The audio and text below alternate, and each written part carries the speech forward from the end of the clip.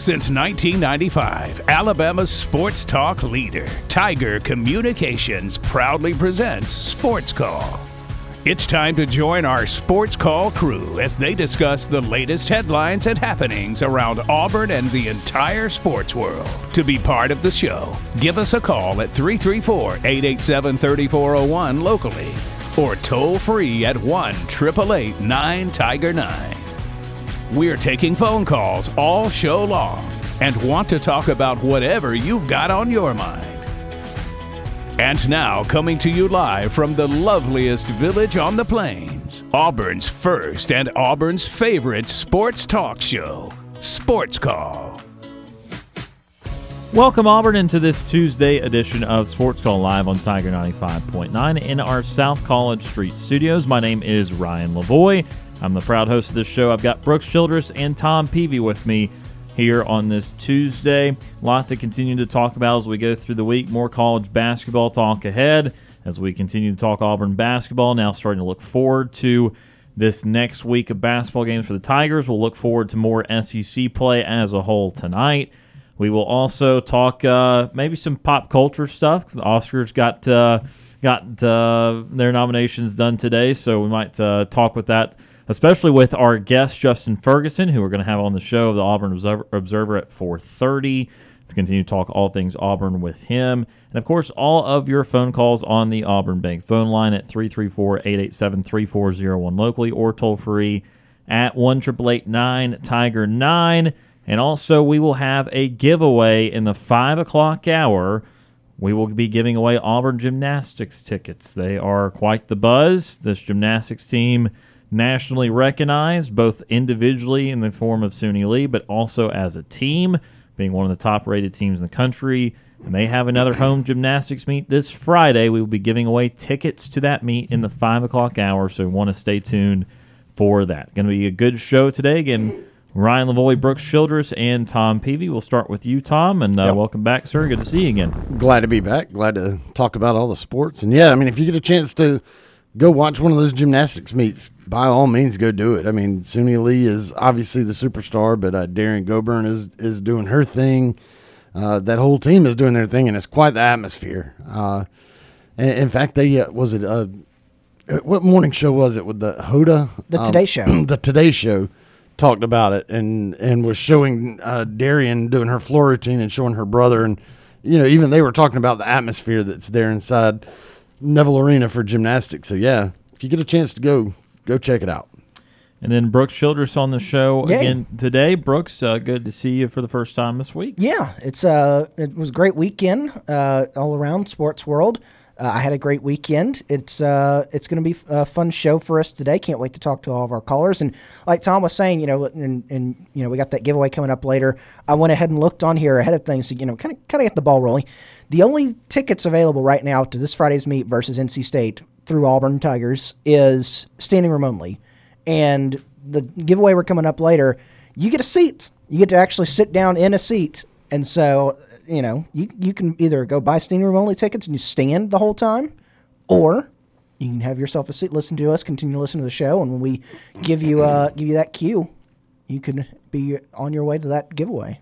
Yeah, absolutely. So, again, 5 o'clock hour, we'll be giving away some Auburn gymnastics tickets, so stay tuned for that. A lot of football news and a lot of basketball news continuing on.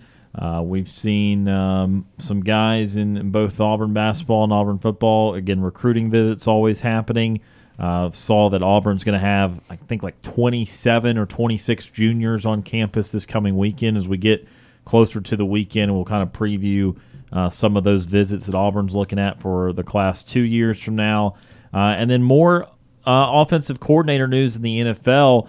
And want to start with this one because, again, it registers a little bit closer to home here. And also Brooks Childress is the benefactor of this hire. So Bill O'Brien, Brooks and I have not talked about this today, and usually this is something I would have asked him about it. But Bill O'Brien leaving Alabama pretty much as anticipated, not a big shock there. Leaving Alabama and returning to the New England Patriots as their offensive coordinator. Of course, what that means for Alabama, they now are without an offensive and defensive coordinator. This is the 6th time in 8 years that Alabama will have a new offensive coordinator. Obviously, that has not affected them too much overall. But now Bama looking for an OC and a DC. And again, for your team, Brooks, you have a familiar face returning.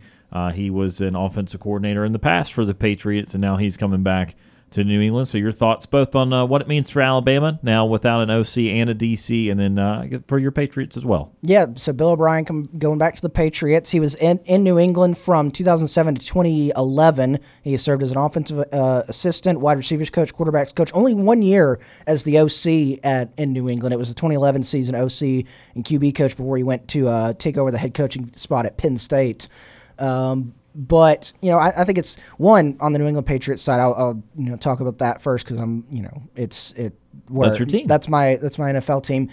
I don't know how good he's going to do. I do like his offensive philosophy. I think he's good. I think he'll be good for Mac Jones going forward. But, I think the biggest issue or the biggest difference is he's actually going to be an offensive coordinator. He's actually going to be an offensive coach calling the plays. I know, we've got ESPN on in the studio. We got NFL Live popped up a graphic a minute ago that, it said Matt Patricia called the plays this year. Didn't have an offensive coordinator this year. Matt Patricia was the play caller. Who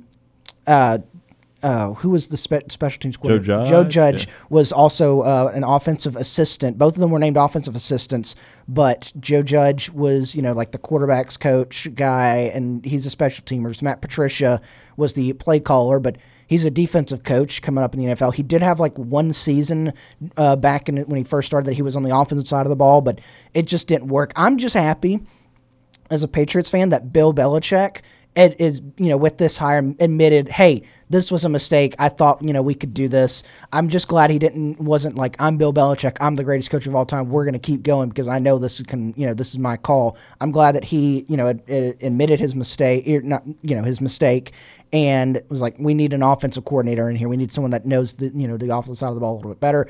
And plus, for Mac Jones, gets an offensive coordinator in, and a guy that worked with Tom Brady for a few years there. You had Josh McDaniels, who also worked with Tom Brady, and so I think you have the potential to see Mac Jones take another step forward in his quarterback development. For Alabama, I think a lot of Alabama fans are happy to see him gone. I think in just both coordinators, I think a lot of Alabama fans were kind of soured on both of them. I mean, Bill O'Brien had only been there since 2021, so this was his second year as the OC. But I think a lot of Alabama fans are glad to see him gone. I don't know who they would be. They want to target. I think they basically just want him out. And Nick Saban. The thing about Nick Saban and his coaching staff at this point, it's basically plug and play at this going forward because you're going to get someone that you recognize. You're going to probably get someone that it's been a head coach in the college football ranks before. As the new OC. I don't know who they're going to be. They're going to be targeting, but I think for Alabama fans, I think they're happy to see Bill O'Brien go. You know what's kind of wild about Alabama this year? I was just looking this up because I was under the inkling, like you were, that Alabama fans not in love with Bill O'Brien. Maybe he was just too much of a pro guy. Maybe it would be better for him to be in college and that sort of thing. But I was looking this up, and I know they had some struggles at times. They kind of beat up on the bad teams. They didn't have too many robust showings offensively against their biggest competition, obviously losing a couple games as well.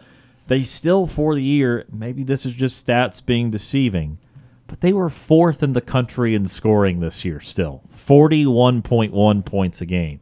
And again, I know that in some significant moments, maybe the offense was not as robust, and maybe there were some issues. Certainly, Bama did not have some of the elite wide receivers that they've had in recent years when you think about the Jamison Williams, the John Mechie's, the Henry Ruggs and Devontae Smiths, and the list goes on and on.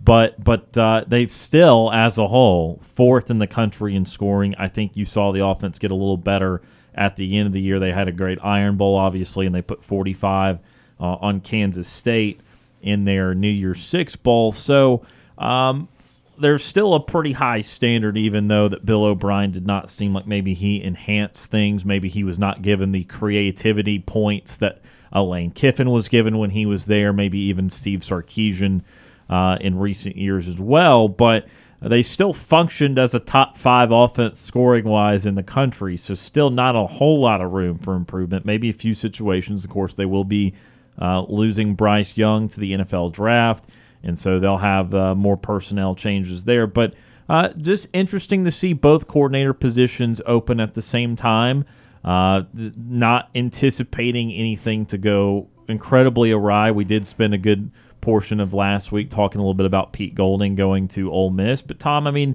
with 2 coordinator positions open for Alabama, what do you think they're looking for in those guys? Or does this signal, again, very cautious with a term like this, but is this troubling in any way for you? I mean, it's not troubling. I mean, if you're an Alabama fan, they've been – Again, it's a positive, right? If you got both these guys that maybe – were not well received. Yeah, I mean, both of them, with the Alabama fans, they were, especially Pete Golding. I mean, there's a lot of people who were ready to run him off because, I mean, with the talent on that defense, they felt like there were still some struggles there. Bill O'Brien, he's, a well-known name, but I don't think he ever really necessarily, fit the culture there, not like a Lane Kiffin or somebody like that, which you mentioned. So I don't think there's any Alabama fans that are sad to see them go, but the thing is there has been a lot of turnover in those coordinator rooms. I mean, now Kirby Smart stayed as the defensive coordinator for a very long time before taking a head coaching job. But, I mean, that offensive coordinator spot has seemed like it's been an ongoing rotation, and they really haven't missed a beat. And, I mean, you look at some of the names out there that are former head coaches and even guys from the NFL that might be looking for jobs. That seems like the place that those guys end up going. So they may end up getting better. I mean, they may end up getting a guy like a Cliff Kingsbury. I mean, that would be dangerous with the type of weapons that they have, and you bring a guy like that in to be your offensive coordinator. Not saying that that's going to happen, but that's a guy that runs an extremely high-powered offense, always has. That would be kind of scary, and. So now I don't think it's a big deal for them. Like I said, they've kind of gone through this before, and I think those 2 guys were 2 that they're not really sad to see go anywhere. I was going to say I've looked up because I said I didn't know who they were going to be targeting. AL.com, our friends over at AL.com already have a list up. Good.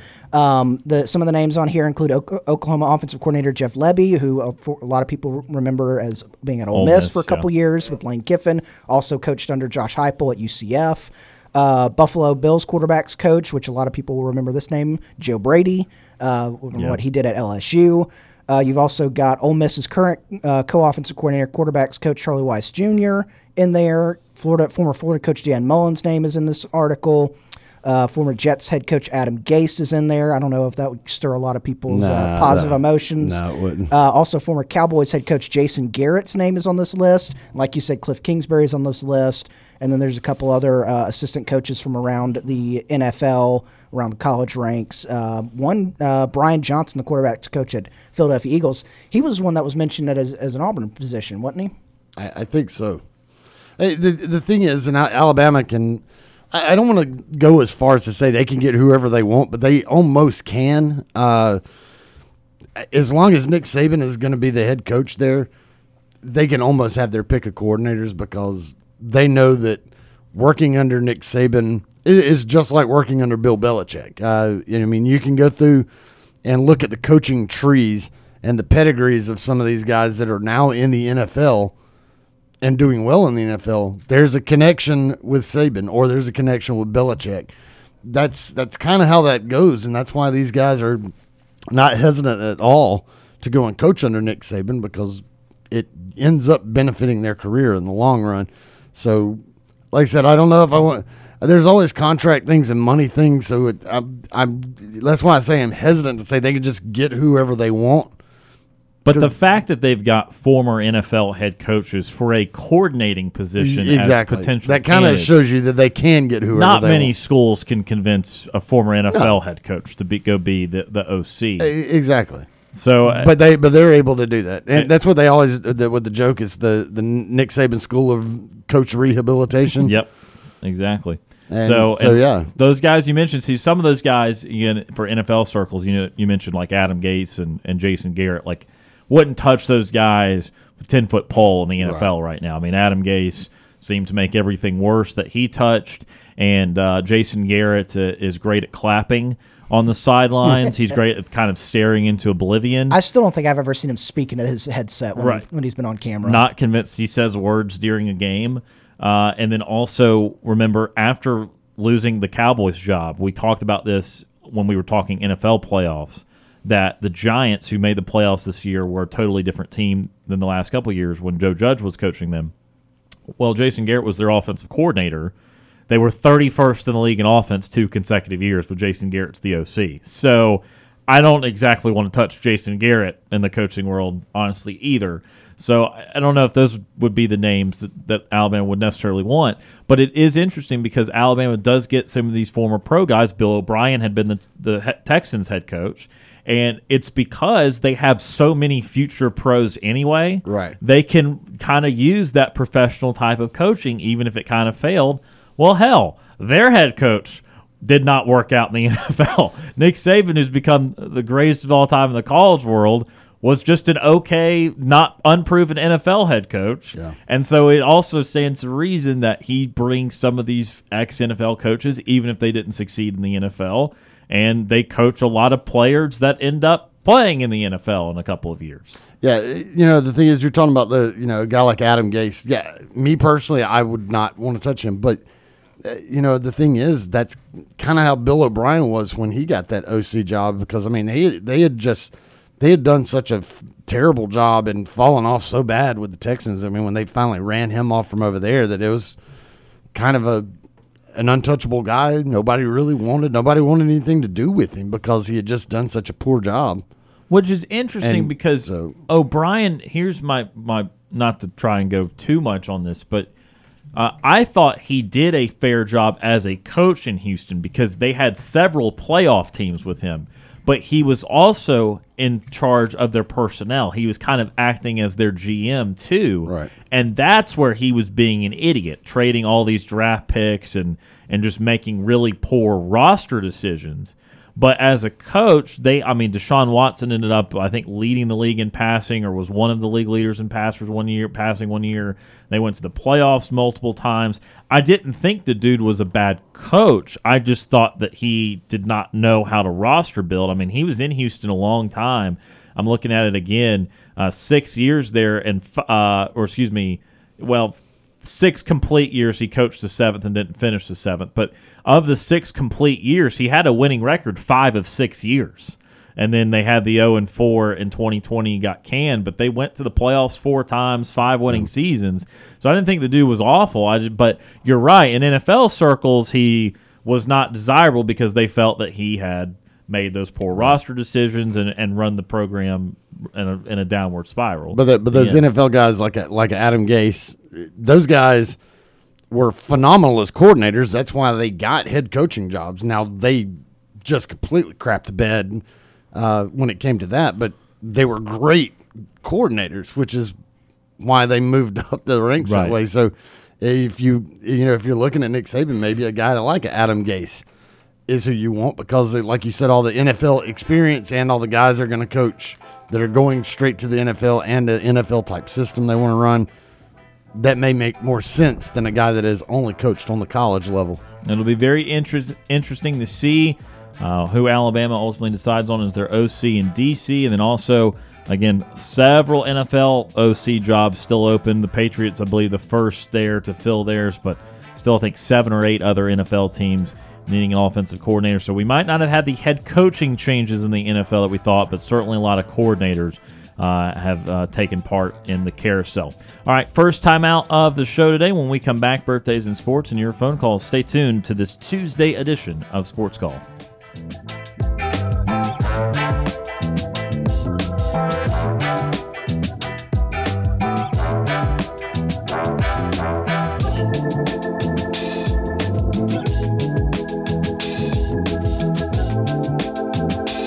Sports Call has been on the air since 1995.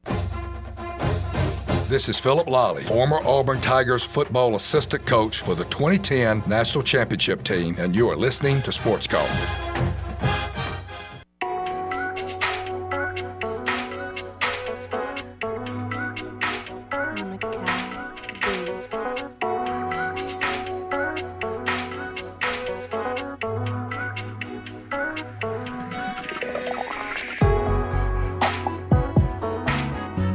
Welcome back to this Tuesday edition of Sports Call. Ryan, Tom, and Brooks with you here. Chatting all things in the sports world. Brooks enjoying the tunes a little bit. Are there any returns that you know of that you don't like? Not really. I mean, they're all kind of generic stuff, but... wasn't there like some copyright thing that we dealt with? Yeah, I mean, we have royalty-free stuff now, so... Right. But... there shouldn't have been an issue to begin with, so I'm not quite sure, but yeah, we cover our bases now. We have very generic royalty-free stuff. I still remember. I missed the bang, that little clip. That was always kind of get you lively, get you going. Well, maybe instead we'll just start playing our own music like off air during the breaks, like all those returns. Our hype music, our locker room hype music. Right. Seven Nation Army and all that good stuff. All right, time for something we do each and every day. It's time for birthdays in sports. It's time for today's birthdays in sports. Birthdays in sports presented by Max Credit Union.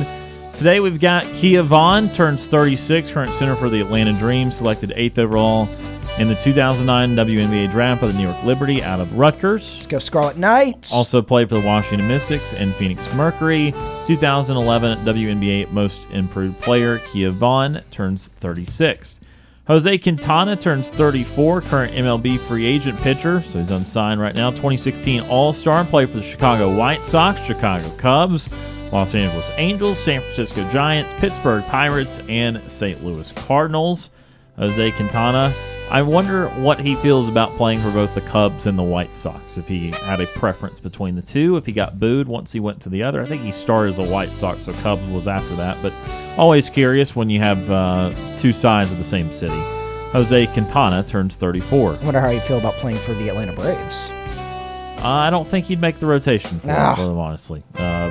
Maybe. I don't know, but Soroka versus Ian Anderson from what I hear for the 5th spot. Hopefully Soroka can be healthy.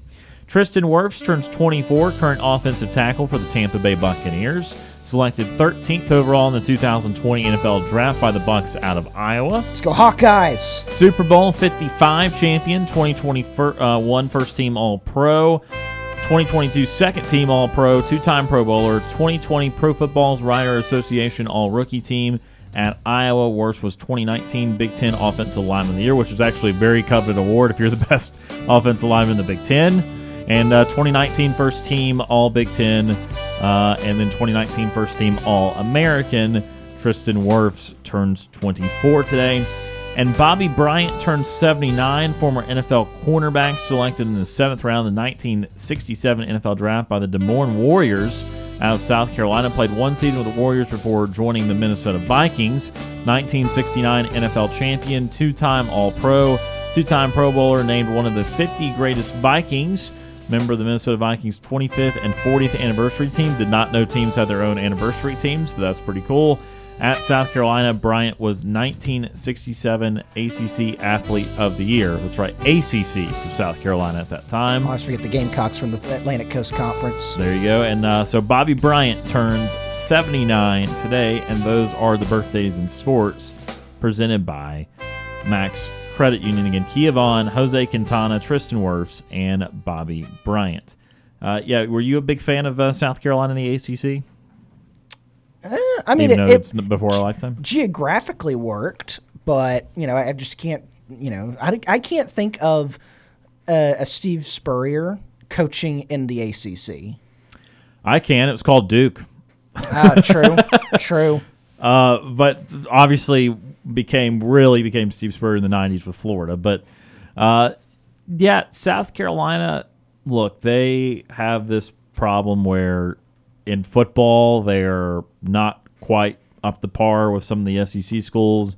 If they wanted to be a basketball program at that time, the ACC was obviously awesome, and so they weren't up to par in ACC basketball.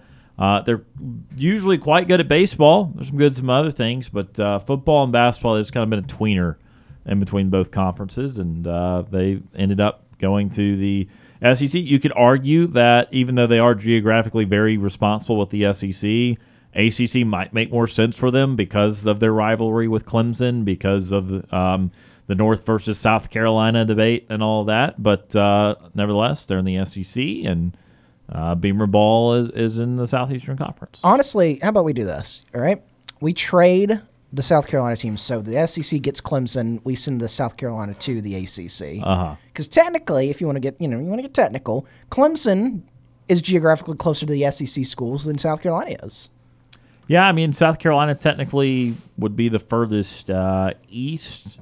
Yeah. Unless, because Gainesville's still on the Atlantic coast. Excuse me, not the Atlantic coast, the Gulf of Mexico side of Florida. So I think technically, yeah. I mean, why not? So Clemson's a heck of a lot. Yeah, it's a lot Carolina. closer to Augusta, Georgia than Columbia is. Yeah. And it's right up I-85. So I'm just saying, listen, we get Clemson in the conference, send South Carolina out, and then Auburn doesn't have to play Georgia every year. Georgia can play Clemson every year. And if they need more in the trade, maybe a Vanderbilt to be named later. Something like that. But that'll do it for the birthdays in sports again. Going to take our next time out of the show. We'll go to the Auburn Bank phone line in just a couple of moments. You're listening to the Tuesday edition of Auburn's first and Auburn's favorite sports talk show. This is Sports Call.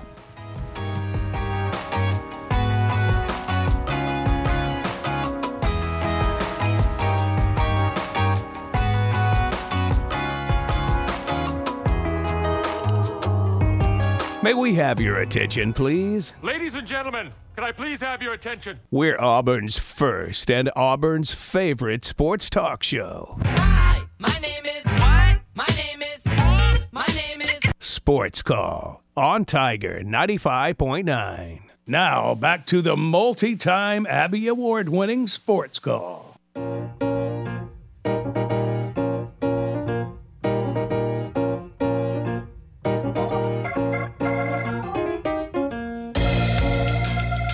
Welcome back to this Tuesday edition of Sports Call. Tiger 95.9 if you're listening after the fact on the Sports Call podcast presented by Coca-Cola. Brooks, you like this one more or less than the previous? More, because it either sounds like we're doing like a Sanford and Son spinoff. I was gonna say it sounded like a 80s sitcom. Not an 80s sitcom, but like a 80s action. Not the A-Team, like you're not the cruising A-Team down a California highway, like sunglasses and. Yeah, it's kind of got the Miami Vice vibe to it. You see, like I said, I was going either we're doing a Sanford and Son spinoff, or we're like we're zooming in on a house in like rural Louisiana on the bayou. Okay. And we're like, one of us is sitting out on the porch waiting for the gator to come back. Hopefully Ed Orgeron's on that porch. About to fight a gator. He's the neighbor. That would be. He's the crazy neighbor. You can barely understand. That's pretty good. All right, let's go to the Auburn Bank phone line for the first time today. 334-887-3401 locally or toll-free 1-888-9 at Tiger 9. First up on the show today, Ward Dam Steve. Retired Ward Dam Steve joins us. Steve, how are you doing today?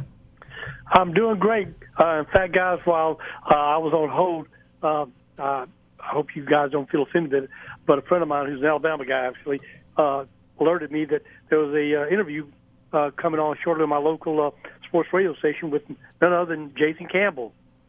So I've just gotten through listening to Jason Campbell being interviewed in Mobile, local radio sports station, and he has some interesting comments I'll share real briefly with you.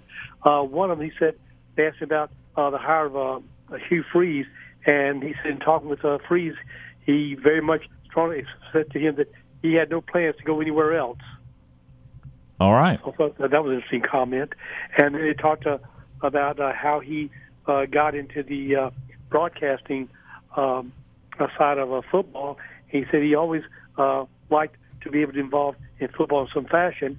And I didn't know this, but apparently he was also a sports analyst for CBS Sports, he said, and for NBC for the Washington Redskins at the time.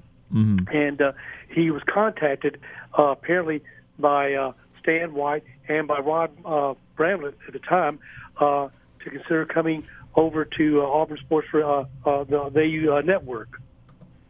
All right. And that's how he got involved. So not to put you on the spot or put any pressure on you, but I would really, really love it if somehow you could get Jason Campbell on this radio show and have him come on and talk with people. Yeah, we can certainly try to do that. We will be having Andy Burcham on tomorrow, and he will be talking a little bit about Jason Campbell and Stan White departing, and obviously everything else going on in Auburn. But we can certainly try to set that up. Okay. Also, another person that I'd like to see, maybe eventually if you get him on, because he's done an introduction to a book that I'll talk about maybe later on this week, and it's David Housel. All right. Yeah. David, obviously an Auburn legend. Right. Now, there is a podcast, and I wasn't familiar with it. I just happened to see by chance from another link that Jason Campbell just talked about. He has an interview with Cadillac Williams. It was done this past week. It's called, Auburn Believing, Believe Everything in Auburn, yeah. And it's a podcast. And he had Cadillac on there and talked with him. And one of the comments that both said that they had some concerns about with the transfer portal and also especially the NIL was that he said many of these people will only come for 1 year. He said the things that they built the 2004 team and other teams that they built the cohesion, the chemistry was that they developed relationships with each other. And some of these people from the transfer portal won't have that opportunity, he said, to do that. He said, and they, learned what everybody was like on the team. They hung out with them for 3-4 years. They built what he said, they both used the same word, a brotherhood that has remained beyond their football time playing at Auburn. He said that's one of the things that they have some concerns about with the transfer portals and the NIL, that there's going to be some of that won't be, like those opportunities will be lost. Your comments, guys, about that?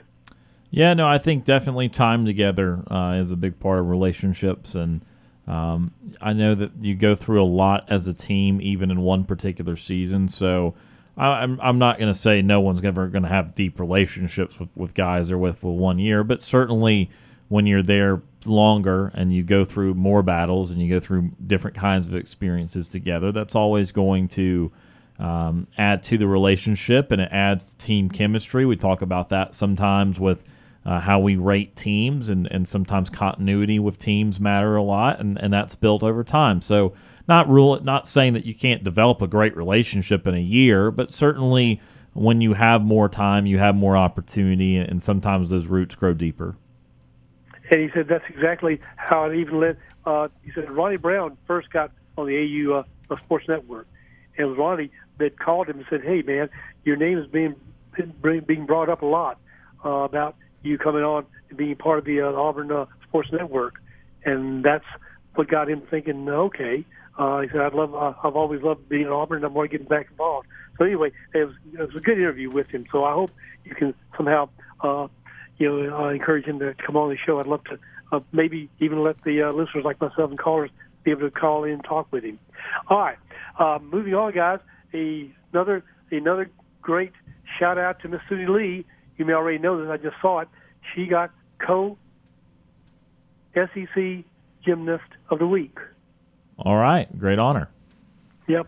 She keeps ringing off those awards. Going to enjoy her time here. And I heard you guys saying that apparently it's standing room only for the next gymnastic event. Is that right? That's right. The only tickets available to get are standing room only, and I'm sure those are going to go out before Friday night, too.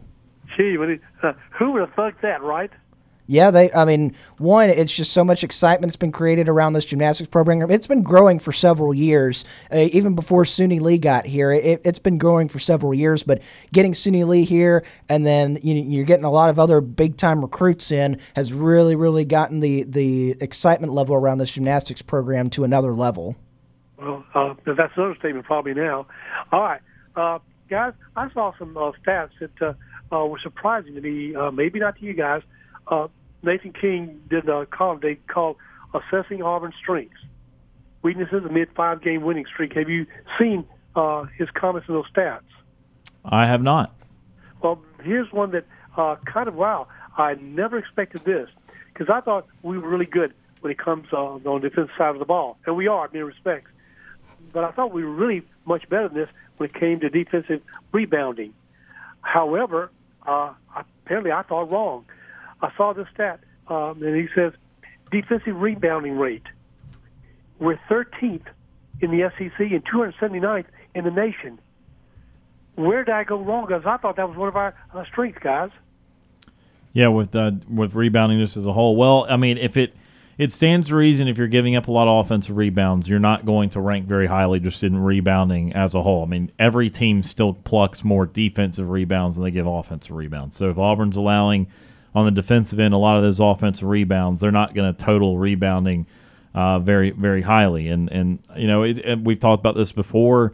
I believe Janai Broome is a solid rebounder. He's collected several double-digit rebound games. And there's other guys on this team that should be good rebounders too, and I think there are a couple other good rebounders. I think Alan Flanagan has rebounded the ball very well. Cardwell's efficiency rebounding is pretty good, but still as a whole, it's pretty puzzling why they're not ranked a little higher. I don't know if it's just because they don't get anything from their guards or what, but certainly their wings and their big men, it would stand to reason, should rank pretty highly, and obviously they don't. Well, and yet I see these really encouraging stats for scoring defense. We're third in the SEC and 23rd nationally. Yep, I mean, it's been a good defensive team all year long, no doubt about that. And then our efficiency rating, according to Ken Palm, is 91.1, which is third in the SEC and 10th in the nation. We're doing really good on opponent shooting percentage. We're third in the SEC and 8th in the country on that. And I bet the three-point percentage is good, too, because not many teams have hit some threes on Auburn lately either. Yeah, it's very good. We're second in the SEC and second in the nation in opponent 3 points field goal percentage. That's awesome, obviously, yeah. We're not good in this category, and this may kill us in the end. We are 13th in the SEC and 288th when it comes to opponents' free throw rates.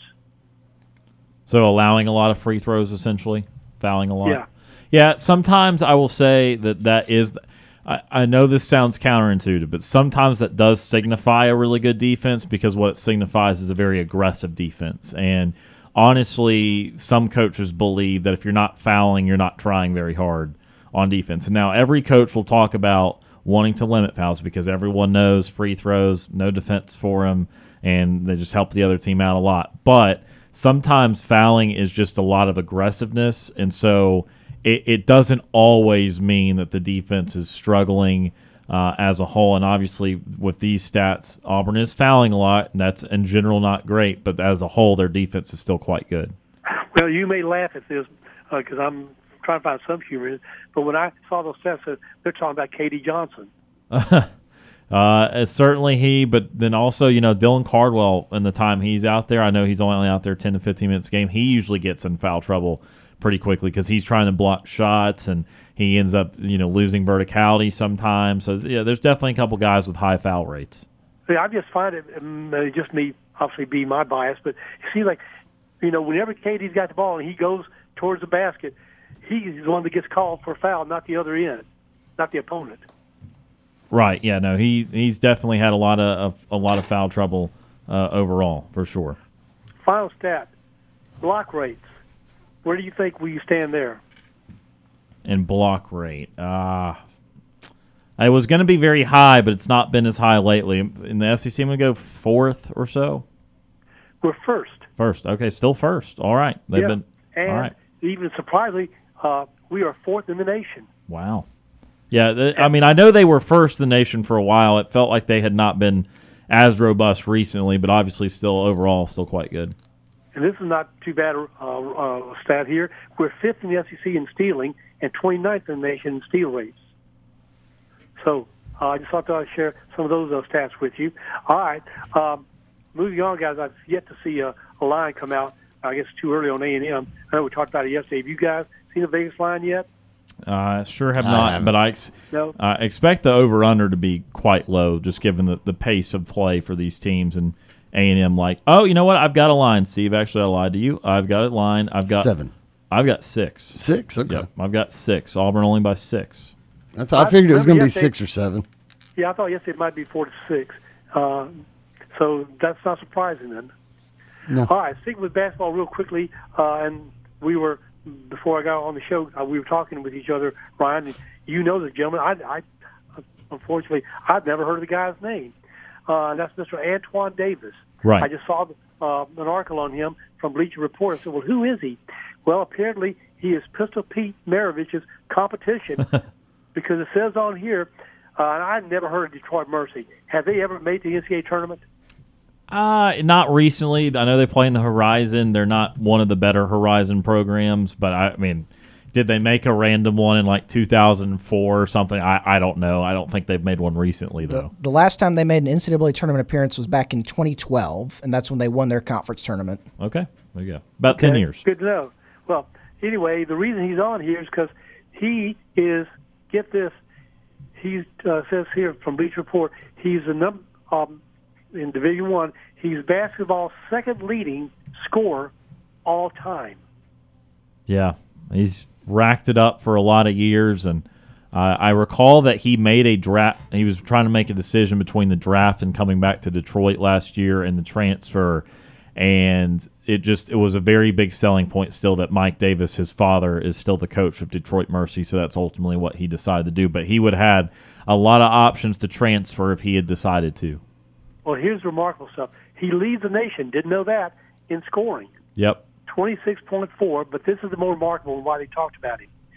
He so far has played 132 games, according to them. He has scored 3,288 points. So the only person left to tie that record is him to Pete Maravich. Of course, Pete Maravich, though, get this, scored 3,667 points in only 83 games. That's a lot of scoring. Yeah, Pete Maravich average, get this, 44.2 points per game, his average. Yeah, that's a lot. Now, it says here that Davis has 10 regular season games left, plus at least one maybe conference tourney. Sure. And they said that he can, if he averages 34.5 per game, he can actually meet and maybe exceed and beat Pistol Pete Maravich's total points. But in a lot more games than Pete ever played, though. Right. Sounds like they need to make a run in the conference tournament, give him a few extra games to be able to get there. The 34 games going to be a bit much. So I'm just wondering, why isn't he being talked about? I haven't heard his name being mentioned very much on ESPN or other sports podcasts. Just because it's Detroit, there's 360 basketball programs, and they're probably like the 300th most popular. I'm going to say Detroit Mercy is 8-13 this year, so that may be. They've not been good as a team, and so But I just thought for his individual stats, he ought to be talked about. He should, yeah. Leading scorer in the nation. Right. And I think you might hear it a little bit more at the very end of the season once conference tournament time comes, because they might talk about watch out for Detroit in the Horizon, just watch him. But, being the leading scorer is still very significant no matter what conference you play in. And, by the way, Steve, only got about 1 minute left before the hour break here. Okay. Well, since we like to talk about people and their, how good they are in the NFL, how about Mr. Tom Brady? I didn't know this until Rick Stroud at NFL had this tweet from Tom Brady, and he said on a podcast with Jim Gray called "Let's Go." Right. You know about that? Yeah. We all saw that the bleep part that we cannot say on air. If I knew what I was going to effing do, I'd already effing be doing it. Exactly. Yep. Okay. So thanks for that. So I thought it was funny. Tomorrow, guys, if I can get back some more rambling, I'd like to talk about some interesting, insights from Philip Marshall about the 4-star and 5-star players that are not going to be among the playoff teams heading to the Super Bowl. All right. Yeah, sure. The people that we think should be in there are not even on there. In fact, we have some walk-ons that are going to be on both these teams that would have probably, people would have never known, who are these guys? Sure. Yep. Okay, with that said, thank you for your time, guys. I look forward. I heard yesterday Keith's comments about Alabama. He's straight on. I hope to God we can find a way by then to stop Brandon Miller and Clowney and Quinterly. Is he not graduate? He's 40 years old now? Yeah, Quinterly, third or fourth year at 3 years at Alabama. Yeah, at least 40. Yeah. All right, guys. Thanks for your time. I know what time is away if I hear the music. So with that, have a safe afternoon, and we'll talk to you more afternoon. War Eagle, guys. War Eagle. That is retired Ward MC there on our Auburn Bank phone line. Out of time for hour number 1. When we come back, James from Montgomery will be in hour number 2. Justin Ferguson of the Auburn Observer at 4:30. Stay tuned. A lot more here on this Tuesday edition of Sports Call.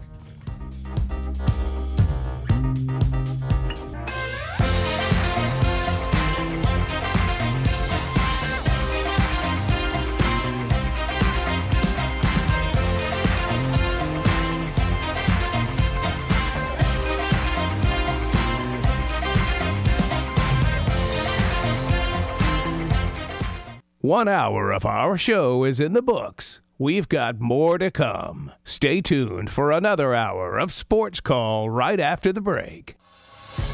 Since 1995, Alabama's sports talk leader, Tiger Communications, proudly presents Sports Call. It's time to join our Sports Call crew as they discuss the latest headlines and happenings around Auburn and the entire sports world. To be part of the show, give us a call at 334-887-3401 locally or toll free at 1-888-9-TIGER-9. We're taking phone calls all show long and want to talk about whatever you've got on your mind. And now, coming to you live from the loveliest village on the plains, Auburn's first and Auburn's favorite sports talk show, Sports Call. Hour number 2 underway of this Tuesday edition of Sports Call. Ryan Lavoie, Brooks Childress, Tom Peavy with you here, having a good time. Appreciate Retired Ward MC for calling in hour number 1. We also talked a little bit about the coordinator situation at Alabama coming up here in hour number 2. More of your phone calls on the Auburn Bank phone line. And at 4:30, Justin Ferguson of the Auburn Observer. We will talk a lot about Auburn basketball. A successful week last week. A couple of home games coming up here in the near future. Got Texas A&M tomorrow, so we'll preview that game and a lot more. And also something near and dear to Justin's heart, big movie guy, and Oscar nominations came out today. So we're going to ask some of his thoughts on that, on some fun with Ferg. But all right, let's go back to our Auburn Bank phone line. Next up on the show today, James from Montgomery. James joins the program. James, how are you doing? I'm doing well, and War Eagle. War Eagle. Yes. I know that y'all are going to be talking about the Alabama recruiting, if I'm saying that correctly. We just talked about their coordinator since Bill O'Brien left for the New England Patriots.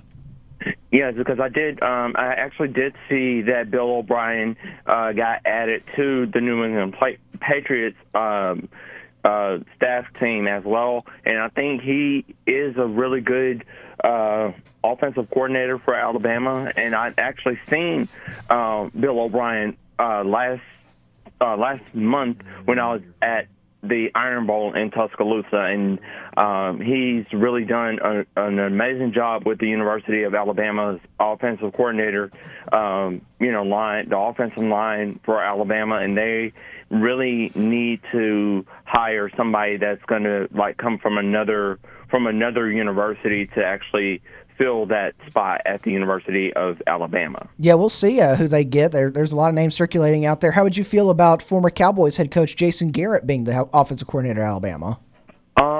Yes, I would definitely see Jason Garrett actually fill that void and fill that spot, because Jason Garrett, he was the head coach at one point in time in his coaching career with the Dallas Cowboys, and I think that would be a really good thing for Jason Garrett to actually, step into another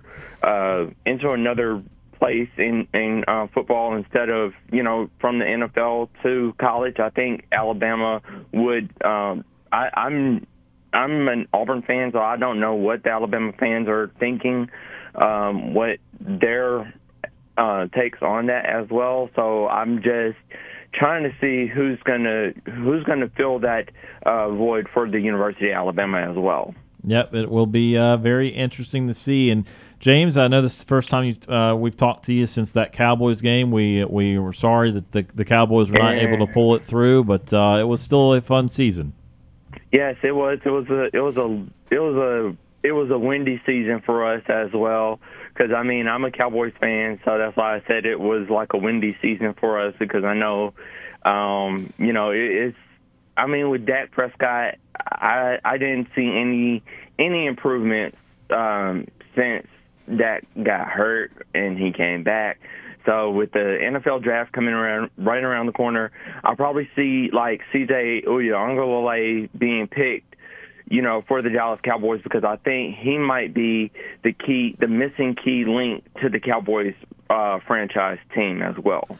Yeah, he did. He transferred, actually, DJ did, from Clemson, went out to the Pac-12 school.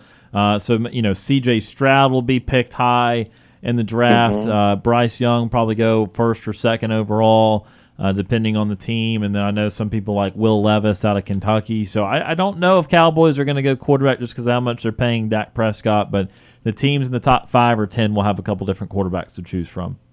Yes, as well, because I did, over the week, I did see the Polynesian Bowl, and they were talking about, like, the different players that are, from the Polynesian descent in Hawaii. I know Tua Tagovailoa, he's a Polynesian descent from Hawaii. Troy Polamalu, and many others that are playing in the NFL that are Polynesian descent from Hawaii. And I actually got a chance to see this was my first time this year since the pandemic to actually see the Polynesian Bowl actually being played in Hawaii as well. And it was one of the greatest games that I will ever remember as a long-time NFL fan as well. You looking forward to the Senior Bowl coming up next week? Yes, I am actually watching the Senior Bowl. I never missed a Senior Bowl since, and I always watch it, and I sit back and I observe some of the quarterbacks, some of the wide receivers, some of the tight ends, some of the defensive ends, defensive backs, and I just study how they're going to play when they come to the NFL and see what's really going to be of their greatness as well. Yeah, you can't wait to see some of the future NFL stars down at the Senior Bowl. I know Auburn's got a couple players down there. Derek Hall, Echo Leota were two guys that were down there for the press conference yesterday, and so it's going to be a fun time for the Senior Bowl down in Mobile next week. What else you got for us today, James? Well, I'm actually counting down the days to the NBA All-Star weekend, and it's going to be one that I will not want to miss. This one is going to be really fun.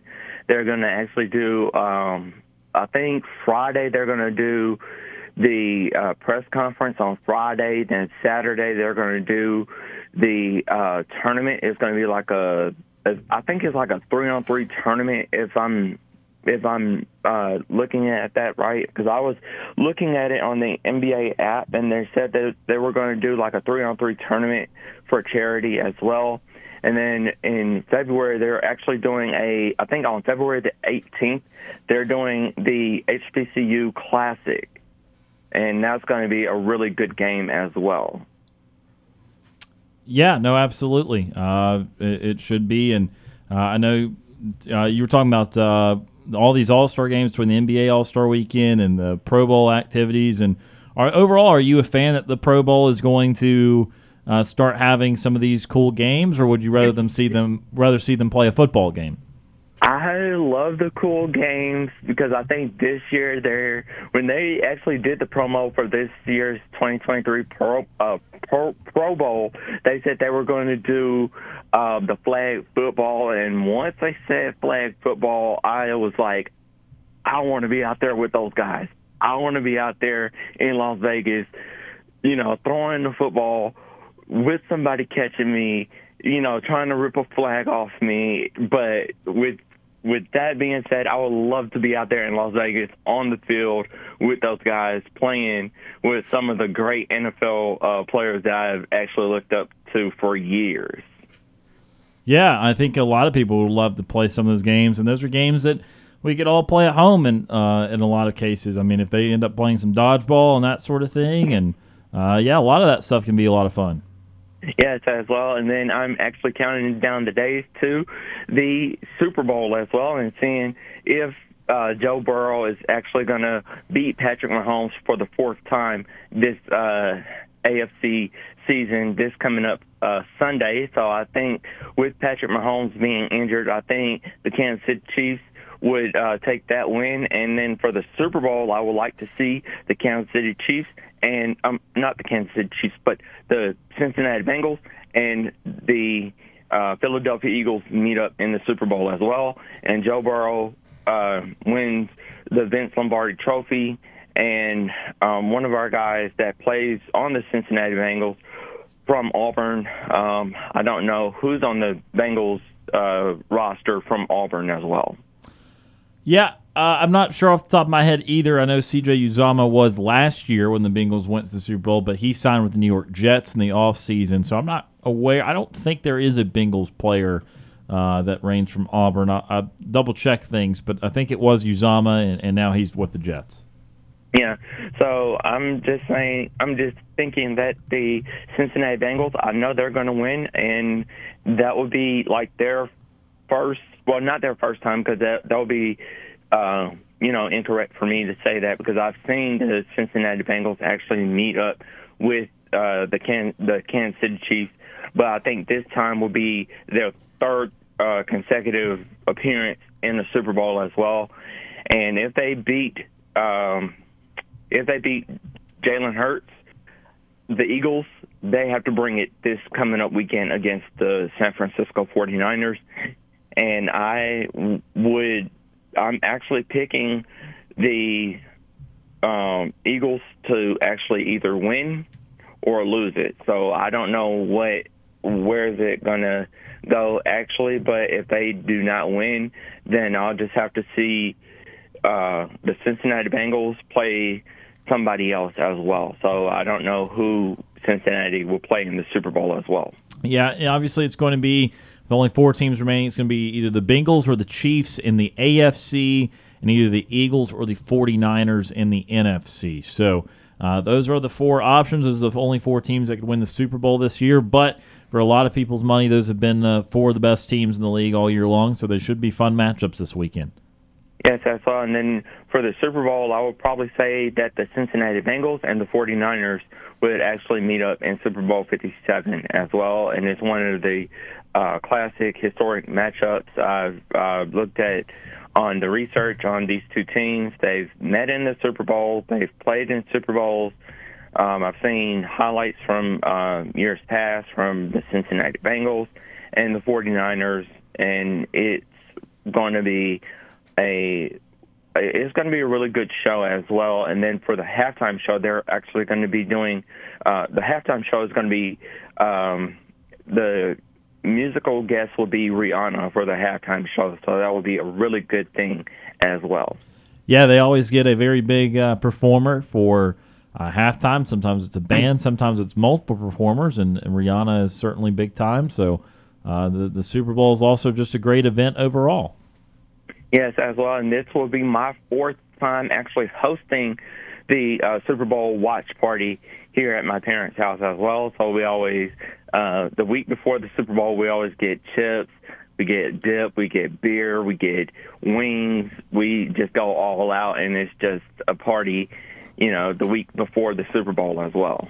Yeah, you got to go out for the Super Bowl. Got to go all out for the Super Bowl. I know I always I go to Buffalo Wild Wings a lot, James, and so I accrue a lot of rewards points, and then I use those rewards points usually for free wings on Super Bowl Sunday. So I usually buy a bunch of wings too. It's a great food for the Super Bowl. Yes, as well, because if I can't watch it here at my parents' house, I might go out to like Hooters or Buffalo Wild Wings, somewhere where they're showing the Super Bowl as well. Absolutely. Well, James, do you have any final thoughts for us before we let you go today? Yes, I actually do have some final thoughts. I know that tomorrow, Auburn will be playing Texas A&M. And then I have on the betting money line, I've actually put $200 down favorite on Auburn to actually win in tomorrow's game as well. Well, we have even more reasons, 200 more reasons than to be exact, why we want Auburn to win. Yes, as well. And then after this big win, I will call you all on, Thursday and tell you all the final score for that game on Wednesday. Sounds good, James. Well, we appreciate you calling in today. All right. Thanks, and War Eagle. War Eagle, that is James from Montgomery joining us on our Auburn Bank phone line. Always appreciate James for calling in. All right, let's go right back to the Auburn Bank phone line. Next up, Daryl from Auburn. Daryl joins the program. Daryl, how are you doing? Hello. I'll try and make it short. One purpose of my call, I was piggybacking on Steve's comment about potential guests, and he mentioned David Housel, which he's not only knowledgeable in sports, but he's a sports legend, not in the playing, but being sports information director, and I think he was athletic director in the 80s. I believe so. Yeah, Yes, he was. And in the 90s. It just that I grew up knowledgeable about Auburn football since I was 7, and Pat Sullivan and Terry Beasley was there, and just have been hooked ever since. Yeah, absolutely. And then, and in regard to David, I'm not sure if you had him as a guest, it'd be enough time to talk to him about everything he's knowledgeable about. It'd be a hard interview to conduct. Yeah, there would be a lot of different ways to go with it. I know he would be very, very tough to get on the program too, just because busy man. But certainly he's an Auburn legend, and a lot of people revere him. And then, evidently, sports gurus in Auburn congregate at Chappie's Deli. I'm not trying to put a plug in for a non-sponsor. He he has the back booth. I may or may not have eaten there yesterday, Daryl. Okay, well, have you been there recently? I sure have. I was indeed there yesterday. Okay. Well, in the front door, I've never eaten there. I'm too cheap for it, but when I'm riding my bike, I go through that by the CVS going to the library. But I noticed in the window at Chappie's Deli, evidently he published a book. Yep, from the back booth at Chappie's. Yep. Well, and then I digress. You have Justin Ferguson coming on? Yep, in just about 10 minutes. Okay. Well, food for thought. If you want to talk something besides sports, Stan Lee is 100 years old. Do you know who Stan Lee is?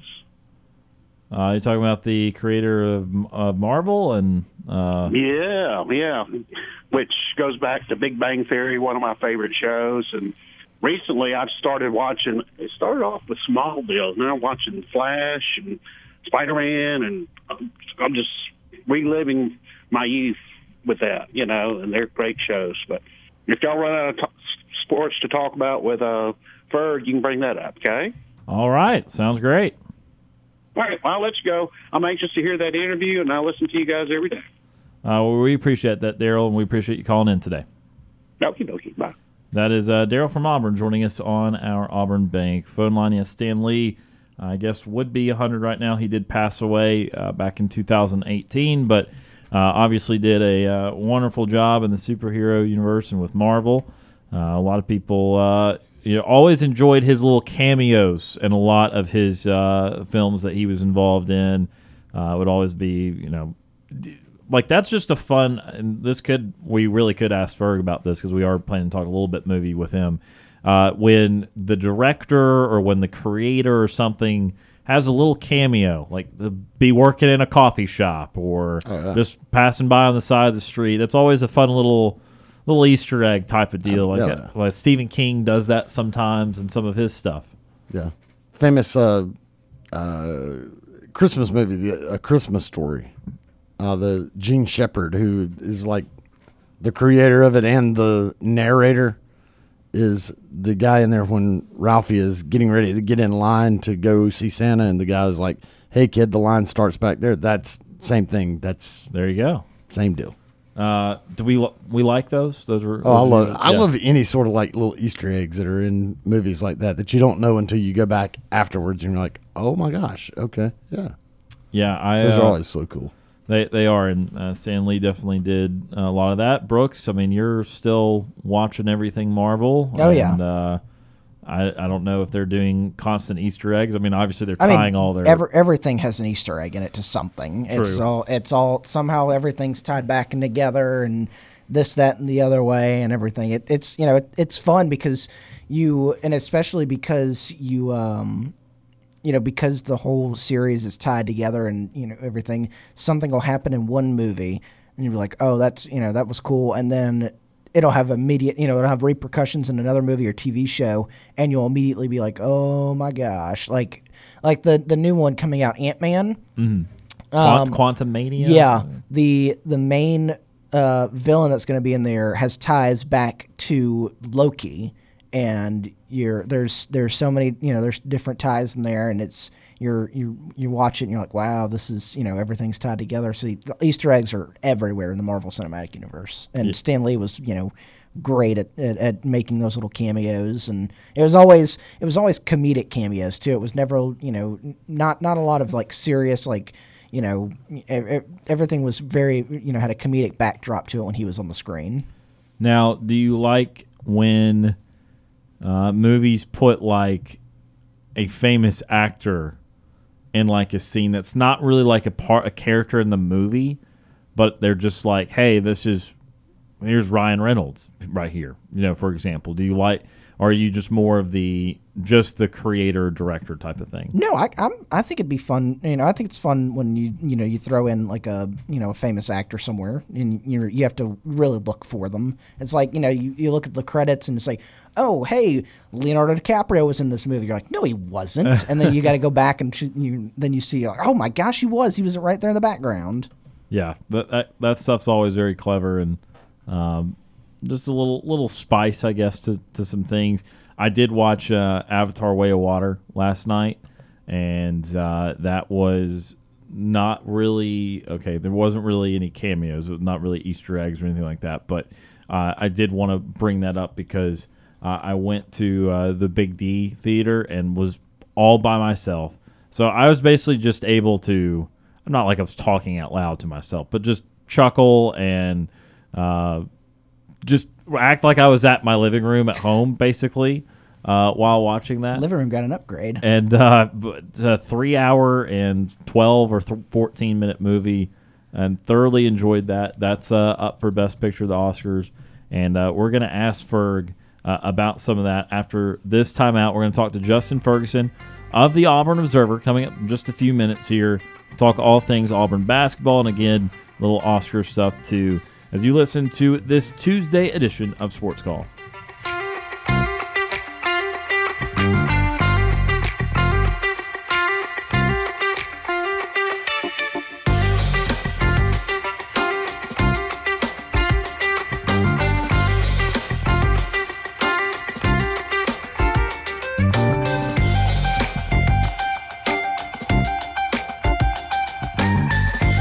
Want to join our conversation? Tweet us your thoughts on Twitter at SportsCallAU. Now back to Auburn's first and Auburn's favorite sports talk show, Sports Call.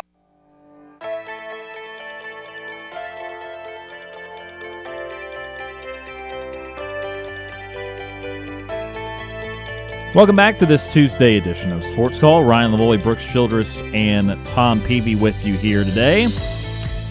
Fun show so far, halfway through this Tuesday edition. And now it's time to go back to our Auburn Bank phone line as we're, again, thrilled to bring on Justin Ferguson of the Auburn Observer. Today is a big day for Auburn basketball. More Bruce Pearl interviews, more buzz with Auburn basketball, and then also Oscar Day, Oscar nominee day. We will get to Fun with Ferg and that in just a few minutes. But Justin, hope you are well today. And again, thanks for being on the show. Yeah, appreciate y'all having me on. Yeah, so for Auburn basketball, let's start with that before we get to Fun with Ferg in a few minutes. And last week was another big week for the Tigers. Couple of road victories for Auburn as they went to LSU and won, and went to South Carolina and won again. Just kind of recap last week for Auburn. Yeah, no, it was a good week for Auburn because, winning on the road in the SEC is not easy. It's not something that you do very often. At the rate that Auburn did. Now, did Auburn play arguably the two worst teams in the SEC last week? Yes, they did. LSU and South Carolina are both kind of going through it. New head coaches, they hit the reset button this year with their rosters. However, you have to point out the fact that Auburn, I think, did a really good job of taking care of business and playing the way they're supposed to. Both of those games, LSU and South Carolina had little stretches where, the other team got back into it a little bit or, made a run and tried to make things interesting. But Auburn had a really good response each time. They did that. I think their offense is executing a lot better here recently. They're taking care of the ball more. And, they're also doing a good job of really, playing to their strengths on offense. The seniors, the veterans are really taking that step forward and leading the way for everybody. And I think Auburn has been a better team for it. And, of course, Justin, Auburn has this unique kind of record-breaking streak right now in terms of the 31 consecutive weeks in the AP poll that Auburn just set a new program record for. They have the nation's longest home winning streak, which, again, will be tested tomorrow. But just of those two streaks, which one feels more significant or just which one? They're both something to be proud of, but which one do you feel has been more difficult for Auburn to accomplish? I would think it would probably be, winning, staying ranked all this season.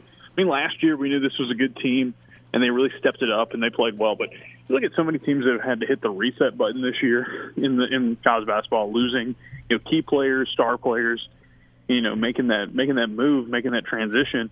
For the fact that Auburn isn't as talented of a team, obviously, as they were last year, but the fact that they have been able to win enough to stay ranked for this long, I think it's more significant. You look at the home winning streak, and there's some really good wins in there against some good opponents.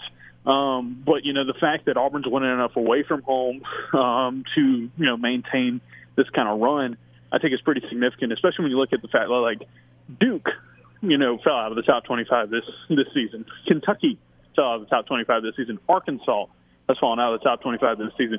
So for Auburn to be a team that's been a little bit more consistent than some of the biggest names in the sport and some top rivals here in the SEC, I think that speaks volumes to kind of the consistency that Bruce Pearl has maintained. Well, talking about consistency and consistency on the court in particular, this team does not shoot the three very well, and so how big is it, in your words, to have consistency from a guy like Johni Broome on that inside to give them that presence on the inside so they're not having to rely on what is just bad three-point shooting? Yeah, no, this is a team that I think has done a really good job of playing to their strengths. Johni Broome had a matchup against South Carolina where he just really dominated it, kind of came back and did a really good job of, playing to his strengths in there. I think Jalen Williams also. Jalen's a guy who obviously can shoot the three, has done a good job of shooting the three this season for Auburn. But the fact that he, is a guy that can score in the paint, a guy that is pretty good at the little mid-range game, those kind of leaners in the painted area, I think are really, really big for him. This team's getting downhill a lot more. You see, Wendell Green Jr. Draws more fouls than pretty much any.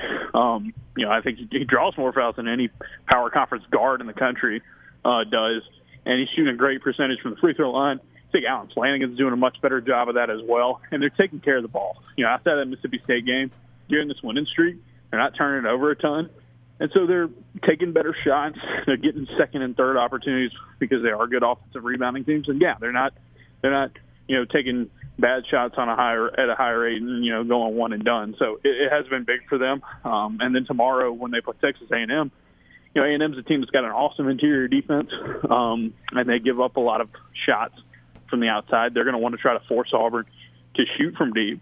And I think it could be like the Mississippi State game where they could, get some consistency out there and hit some shots and make them pay.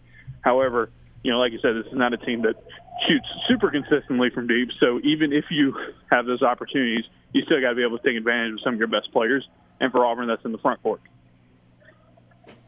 Talking to Justin Ferguson of the Auburn Observer here on this Tuesday edition of Sports World. Justin, let's turn to this Auburn and Texas A&M matchup. Texas A&M, a team where Auburn has had some difficulties with this team under Buzz Williams and just with A&M program as a whole, and even particularly at home a couple of times. Run us through kind of the recent history of these two teams and what Bruce Pearl's talking about as some big matchups in this game. Well, I think you can just go back to the SEC tournament game last year when Texas A&M beat Auburn, and Auburn, really didn't play well that game at all, and it was kind of, not the beginning of the end for them. They did beat Jacksonville State in the, in the NCAA tournament. But, yeah, this is an A&M team that is super physical, They play really like tough-nosed basketball. They're one of the best teams in the SEC in rebounding. They're one of the best teams in the SEC on the inside in terms of the offense and defense. They get to the free throw line. They hit their free throws pretty well. This is a team that's just kind of gritty and grinded out type of team. They don't shoot particularly well from deep. They've got experience. So you got guys like Henry Coleman, Tyrese Radford, Wade Taylor, guys that, really gave Auburn trouble last year in that matchup. They're back. Julius Marble is a transfer they got from Michigan State who has been a really good pickup with Coleman in the front court. So, this A&M team reminds me a lot of Mississippi State. They've just done what Mississippi State's done this season a little bit more consistently than them because they've got more experience coming back. They've got more consistency. Buzz Williams is still there. It's not a new coaching staff. So I think this game's going to be very much like the Mississippi State game was. It ain't going to be for the faint of heart. There's going to be a lot of fighting. There's going to be a lot of it's going to be tough to get rebounds, get inside shots. It's going to be a war zone out there. But for Auburn, can you play well and do the things you've been doing here recently in front of your home crowd, and know that you're going to have to really strap it up and play super well tomorrow night because A&M is going to physically really challenge Auburn, especially down low. And then, Justin, we're not going to get to chat with you before the weekend, so I want to go ahead and get your takes on coming up this weekend. SEC Big 12 Challenge. Auburn goes up to Morgantown, West Virginia. Difficult place to play. What are your thoughts on that matchup for the Tigers? Yeah, don't look at West Virginia's record and think they're a bad team by any means. This is a team that I think every one of West Virginia's games here recently have been quad one games. The Big 12 is brutal. This is a team. This is a conference where, if you look at the quality of it, you could have a team not win, not have a winning record, and still make the NCAA tournament. That's just how good they are. I'll point out, it's a Bob Huggins team. They're at home. They're always going to be really good on the defensive end of the floor. And just don't look at the record and think, this is a team that Auburn, can win easily. No, I think this is going to be a really tough game. I wouldn't be surprised if West Virginia's favored in it, just because of how tough they are in Morgantown. And to give you an example, last week they beat TCU, which is, something that's pretty impressive considering TCU then turned around and went to, Allen Fieldhouse last Saturday and blew the doors off of a number 2 Kansas team. So, it's just the Big 12 so brutal, and this is going to be another very physical experience, know what they're doing on the defensive end of the floor team. For West Virginia. So it is going to be a tough matchup. If Auburn goes into Morgantown and comes out with a win, it would be one of the biggest wins they could get all year. And, of course, Ferg, this is going to be the last SEC Big 12 challenge for the foreseeable future because of the new deal where it's going to become like an SEC ACC challenge in future years. Are you going to miss the SEC Big 12? Or do you prefer the ACC stepping in as the conference that the SEC is going to kind of align with? Just what are your thoughts on that? Yeah, I like the ACC matchups better because I think there's just more history there. There's more, crossover historically. For an Auburn team to get the chance to play a North Carolina or a Virginia or any of those Tobacco Road teams would be really cool. I think there's a little bit more juice to that than playing Oklahoma or Iowa State or West Virginia, which all are really good teams, obviously, and they're quality opponents. But I do think just kind of stylistically, I prefer the ACC. However, I will have to say, this hasn't been the best year for SEC basketball. It hasn't been a great year for ACC basketball either, and the Big 12 is just getting brutal and brutal every year. We'll see how that looks because, they're losing Texas and Oklahoma, but that's not kind of the foundation of what makes Big 12 basketball so good. So, I think also, there's a chance that for the league in general, the competition gets a little bit easier just because of how good the Big 12 has been compared to the ACC here in the last couple seasons. Yeah, absolutely. Historically, we know the ACC to probably be the best conference in college basketball, but the last couple of years it has certainly taken a step back. We're talking to Justin Ferguson of the Auburn Observer. All right, time for a little fun with Ferg. Now, we know, Justin, you are a huge movie guy. We have talked about that on this show before, and today the Academy released its nominees for the Oscars coming up here in March. What were your takeaways from it, and what film are you hoping just kind of racks it up at the Oscars in March? personally, I would really like it for Everything Everywhere All at Once to get to have a big day at the awards, just because it is my favorite movie of the ones that have been nominated. I haven't seen all of them. There's a few good ones on that list, especially the Best Picture nominees that I have not gotten around to yet that I'm looking forward to seeing. Like, I haven't seen Banshees of Inisherin. I haven't seen, After Sun. There's a couple other, really good, not as highly known movies that are out that are Best Picture noms that I'm looking forward to seeing. But Everything Everywhere All at Once, it was so unique. It was so different. It was so original. That I'm glad it's getting rewarded. I thought it was fantastic. I think, all of the performances in there were great. And I just hope that, it can win as many awards as it can. And in terms of my other big takeaway, I haven't watched this movie yet, but I know what it's about, and I'm kind of surprised. It came out last month or a month and a half ago. Damien Chazelle, who did La La Land and Whiplash and other really good movies like that, did Babylon, and it got a lot of buzz, but didn't really get nominated for a ton. And it felt like he just spent $80 million on Oscar bait, and it didn't work. So that's pretty rare to see a obvious Oscar bait movie not get the love that a lot of people thought it might have gotten from the Academy. So that was my other big one that, I thought that dude was just it was so clearly he was aiming up to all right, I'm gonna write a movie about the movies, and people are gonna love it. It's gonna win all the awards, and kind of flopped, and that was surprising to me. Yeah, and look, obviously box office success does not really correlate to awards at all. Right. But I mean, you're right. Babylon, it looked good from the previews. I saw, when you got Margot Robbie and you got Brad Pitt, Tobey Maguire. Obviously, there's others. Great cast. But yeah, the $80 million budget, I think it made $15 million in the U.S., which is just always concerning. I did see, obviously, I saw The Big Giant last night, Avatar: Way of Water. It is just as good as the first one, in my opinion. I don't know if you've seen them, but I went to the Big D showing in Auburn and was the only person in the Big D theater, so that was always... Oh, okay. That's sick, because I haven't seen it yet. I am one of those people who, I get why James Cameron made a very long movie, and I get why movies are very long now, but, it's not even an attention thing. It's just something about me just do I have to really sit there and watch that whole movie for 3.5 hours? So I haven't gotten around to it yet, but I do want to get to it before it goes away from theaters, because I think obviously with a movie, with just the technical and visual just kind of masterpiece that, the first one was, and obviously this one's going to be as well. I want to see it and experience it in the Big D. I have never pulled off I'm the only one in the Big D theater experience. Now, I've done that plenty of times with smaller screens at Auburn and Opelika, but not the big one. I would have acted like a fool in there. Obviously, I'd have been laying down like I was in bed. I would have been walking around. Yeah, I'd have done all of it. Yeah, change the seating location up every 45 minutes. Yeah. That way you could sit 5 different places during the course of Avatar. Yeah, get a different angle for every act. It'd have been pretty good. Absolutely. Justin Ferguson of the Auburn Observer again with us here just about each and every Tuesday. Justin, we're always grateful for the time. What do you have going on at the Observer right now?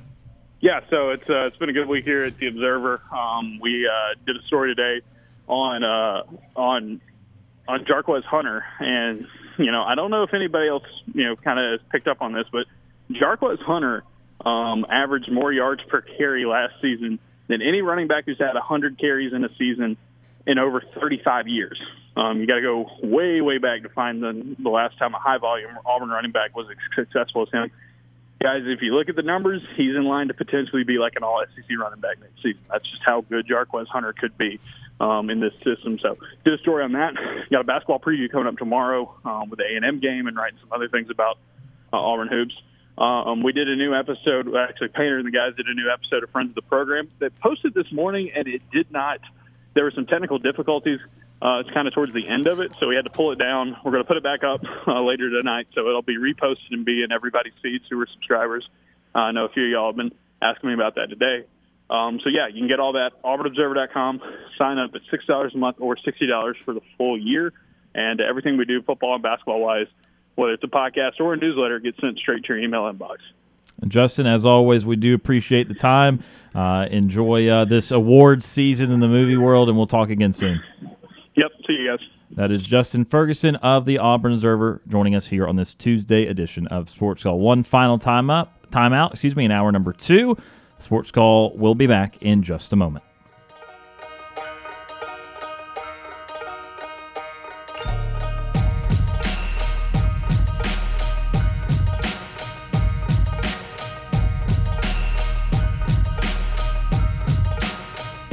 Looking for another way to listen to our show? Be sure to download the Tiger Communications app and listen to Sports Call wherever you go. This is Andy Burcham, voice of the Auburn Tigers, and you're listening to Sports Call on Tiger 95.9.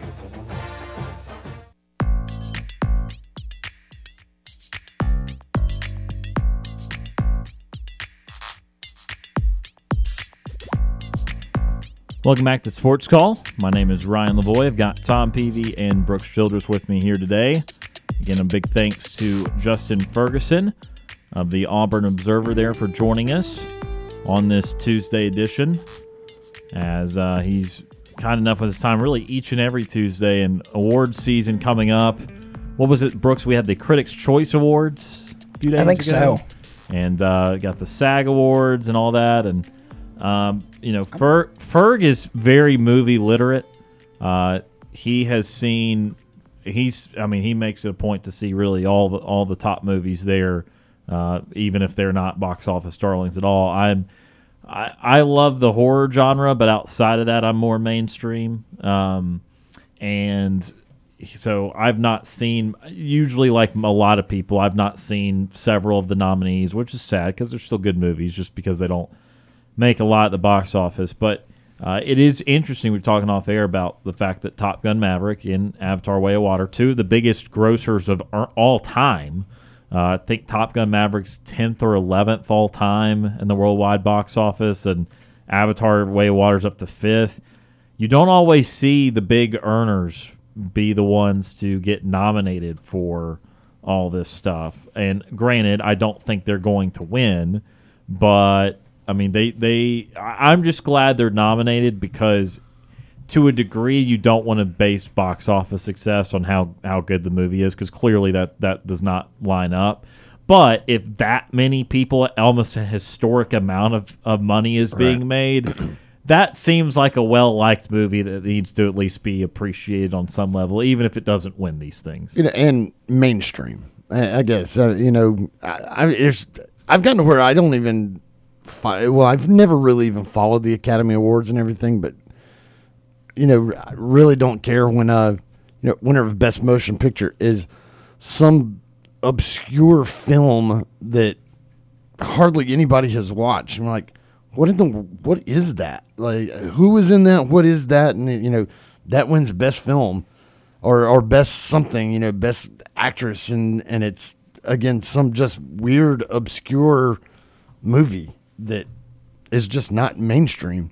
Right. I don't like that. Or it came out like very recently, and hardly anybody's had a chance to see it. Yeah.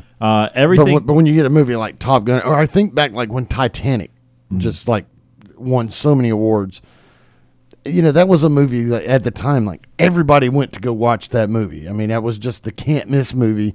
You can say the same thing with any Star Wars. I know John Williams has won plenty of academies with his music with Star Wars. Has Star Wars, what have they won Academy Award? I don't know. Other than like... he's nominated again this year. Yeah. John Williams is the most nominated person in movie history, I think is what I read. And it's just because of all the scores that he has done for some of the most classic movies you could possibly imagine. Yeah.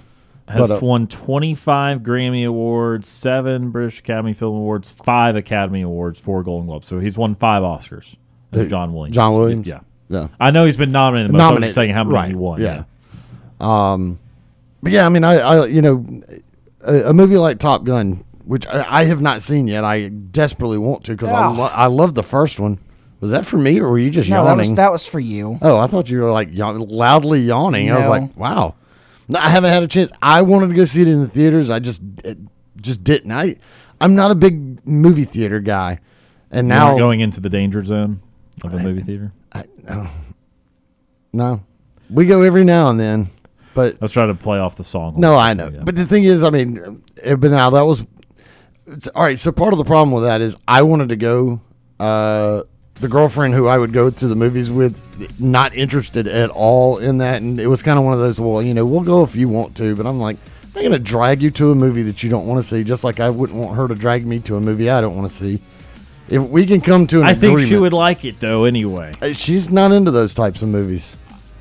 I don't know if that. I think that movie transcends types though. When it makes 10th most money ever. No. I don't know. Grace was on the fence. We went to see it, and she said we should go see it more twice. We saw it twice in theaters. We're out of time, but I'll tell you what, the first Avatar I was on the fence of seeing, I was like, I don't know if this really suits me. And then it was just so good. It was like, I don't care that it's... Listen, Avatar, I'm not going to watch that because that's just a genre of type movie that I just have no interest in. I'm telling you, it's really good, though. It may be, but I've just never had any interest in the fantasy type movies like that. Just out of time in hour number 2. More fantasy talk coming up after this timeout. 2 hours of Sports Call are finished. Don't touch that radio dial. We've got 1 more hour to go. Whether you're leaving work, cruising around town, or listening on demand, we've still got some fun left for you. To be part of the show, give us a call at 334-887-3401 locally or toll free at 1-888-9-TIGER-9. Auburn's first and Auburn's favorite sports talk show has been on the air since 1995 and is ready for 60 more minutes of fun. Now, let's get this hour of Sports Call started.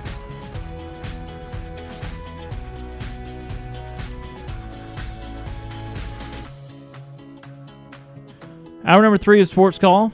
Getting going. Ryan Lavoie, Brooks Childress, Tom Peavy with you here on this Tuesday. Fun chat with Justin Ferguson there in hour number 2. Sparked a little Oscars debate. Oscars being in March feels later to me than normal, but... Yeah. I think, isn't it always like in early March? See, I thought it was in February, so I'm a little... That's why I'm like, I always feel like, I feel like it's been in March a couple times, and I always think it's late. Maybe so. I don't know. Trying to clear the way, I guess, for Super Bowl to end and all that. But so fun to talk with Ferg about that. Coming up in just a few minutes, stay tuned. We're going to have a ticket giveaway for Auburn Gymnastics, so just hang in there a few more minutes, and we'll be doing that. And fun hour number 3 planned again with Tom and Brooks. My name is Ryan.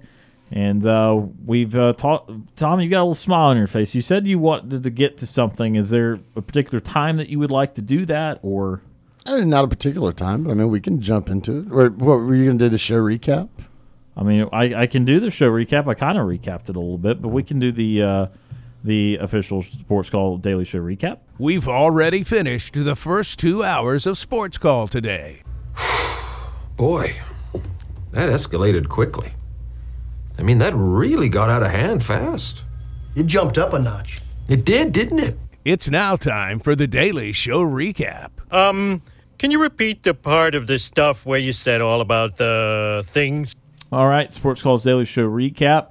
Again, we talked to Justin Ferguson of the Auburn Observer last hour. Talked to him about Auburn basketball and about Oscars season and that sort of thing. A little unrelated sports talk there.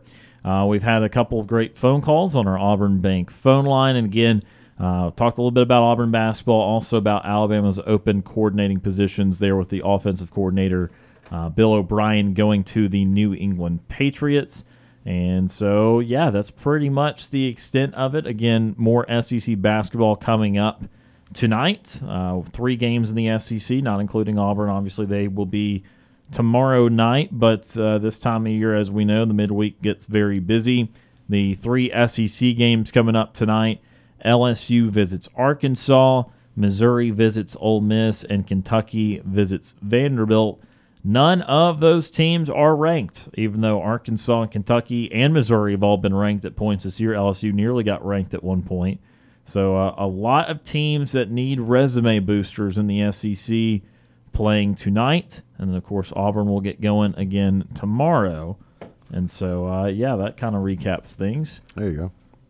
So, Mr. I mean, I don't. You're keeping this. I don't know what's going on. So maybe y'all haven't really looked into it or seen it. I don't know, but have y'all seen or at least followed any of this whole Damar Hamlin conspiracy theory mess that's going on? No, not at all. What is conspiracy theory? I mean, it's all over social media right now. Okay. I can't say. So some of it is just like very bizarre. Some of it now, if you go back, it like kind of makes sense. But anyway, they're saying the conspiracy theories are that was not Damar Hamlin that was at that game because of the way that they were whisking him in and out. He had his face covered, had sunglasses on. You never saw his face. And it was the way they did it, and they like quickly got him in and got him out. And you never saw his face. All these pictures that have come out of him afterwards, he's got his face covered and sunglasses. And so, and people are like pointing out different things. They're like, if that was him at the game, if that was legitimately him, he's still supposed to be on oxygen apparently, but yet there was no sign of oxygen. The fact that he would have had, and now I know this for a fact, if they did CPR on him, not if they did, but somebody that you do CPR on for that long, you're going to have rib injuries. And yet he was throwing his hands up and down and celebrating. And there's a lot of people who are like, you're not going to be able to move your arms like that if you've had CPR done on you like that. So anyway, there's like this conspiracy theory that was not him at the game and that the NFL is trying to do something weird. Now that conspiracy theory has now also gone off the rails where people are saying that he is actually deceased and that now they're portraying this whole thing to try to cover up what happened and all that. I mean, like I'm saying, the conspiracy theories will go off the rails. It can turn into something as simple as we don't think that was him at that game just because it really was weird. Like if you really go back and watch it, it's odd. I'm not saying that was not him. I'm just saying that in hindsight, looking at the way they were doing everything with him, it was weird. It was very weird. But the conspiracy theories are just rampant now. I mean, all sorts of people are just like, I mean, there's people who are saying that they think that he's actually dead. I mean, this has turned into the Elvis thing. It's like he is actually dead, and now they've got some body double. They're covering his face and making it look like he's still alive and all, which I don't believe that for a second.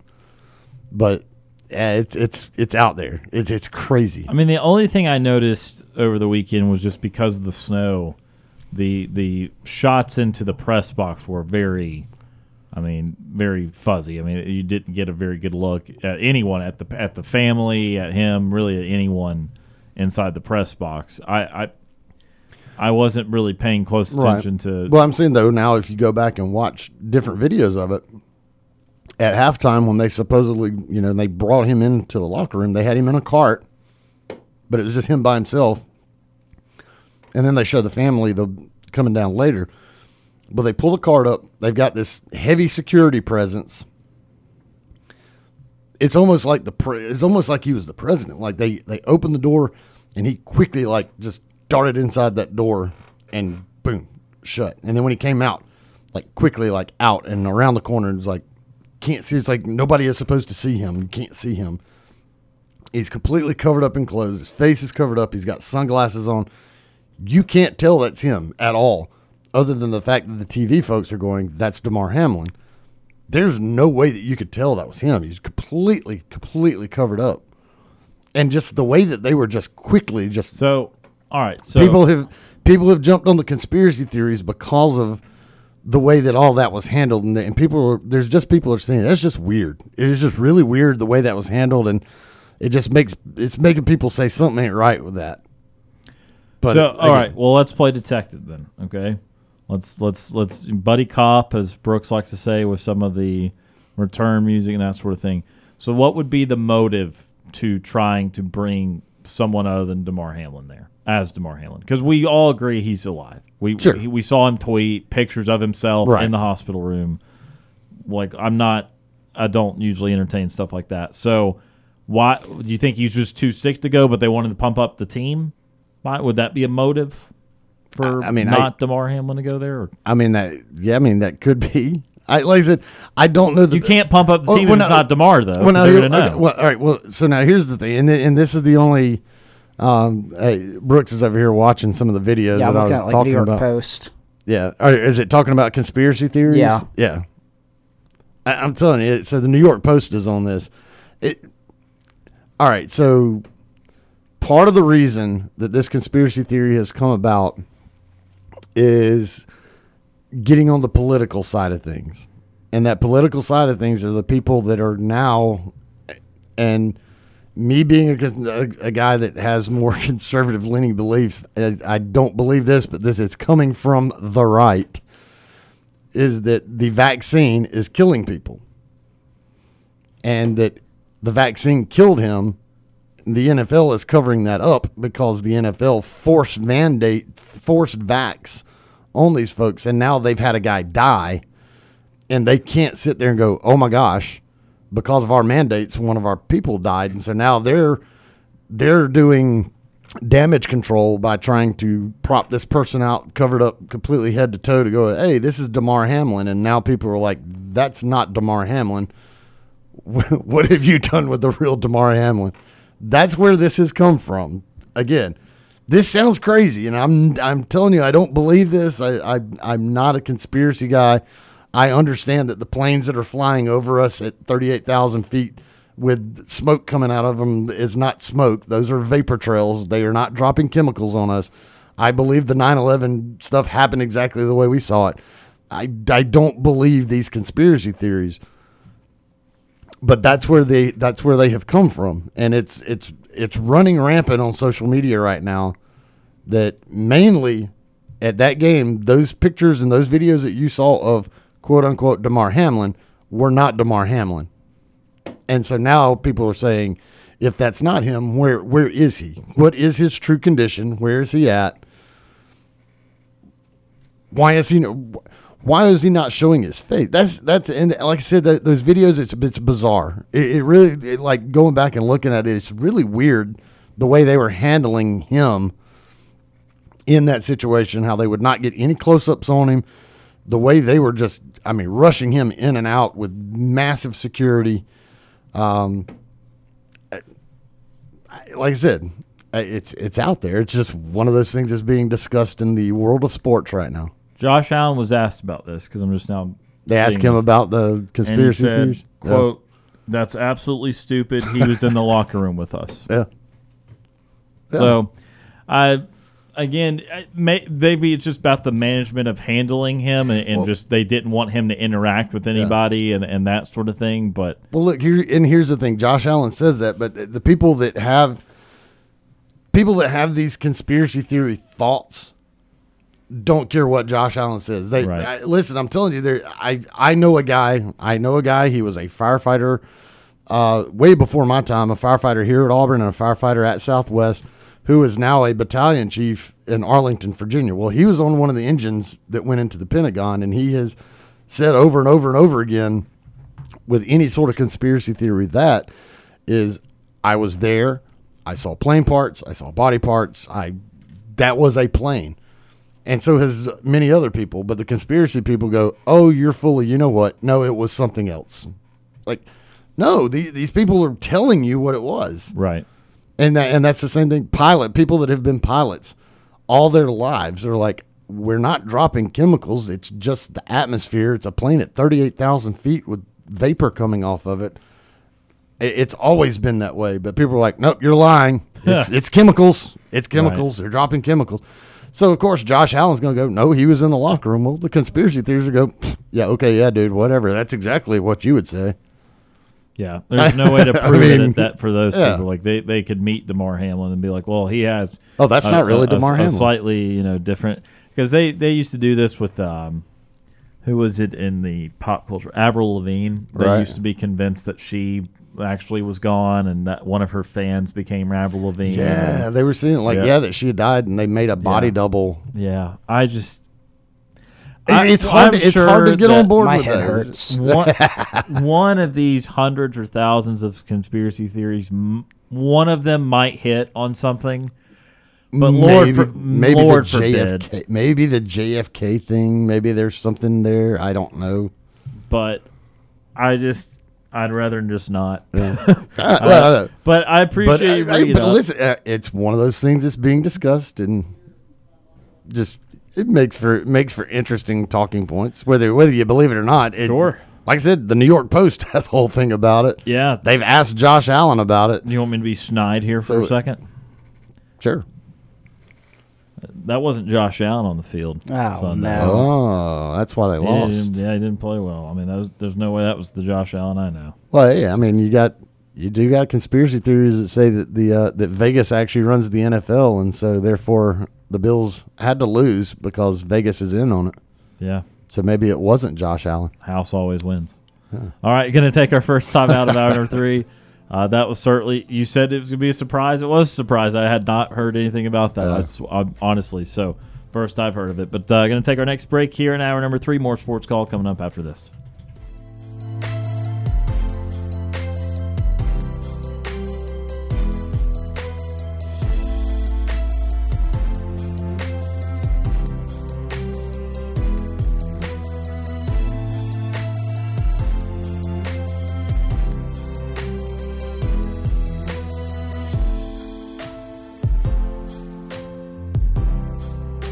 Want to know how easy it is to listen to our show? All you have to do with your Amazon smart device is say, Alexa, play Sports Call Auburn. Want more Sports Call? Check us out online at sportscallauburn.com.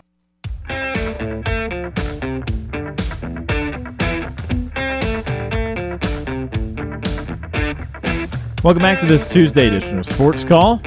My name is Ryan Lavoie. There's no conspiracy there. Or is it? You are Tom Peavy. I'm looking at you right now. I am not a body double of the real Tom Peavy. It is me.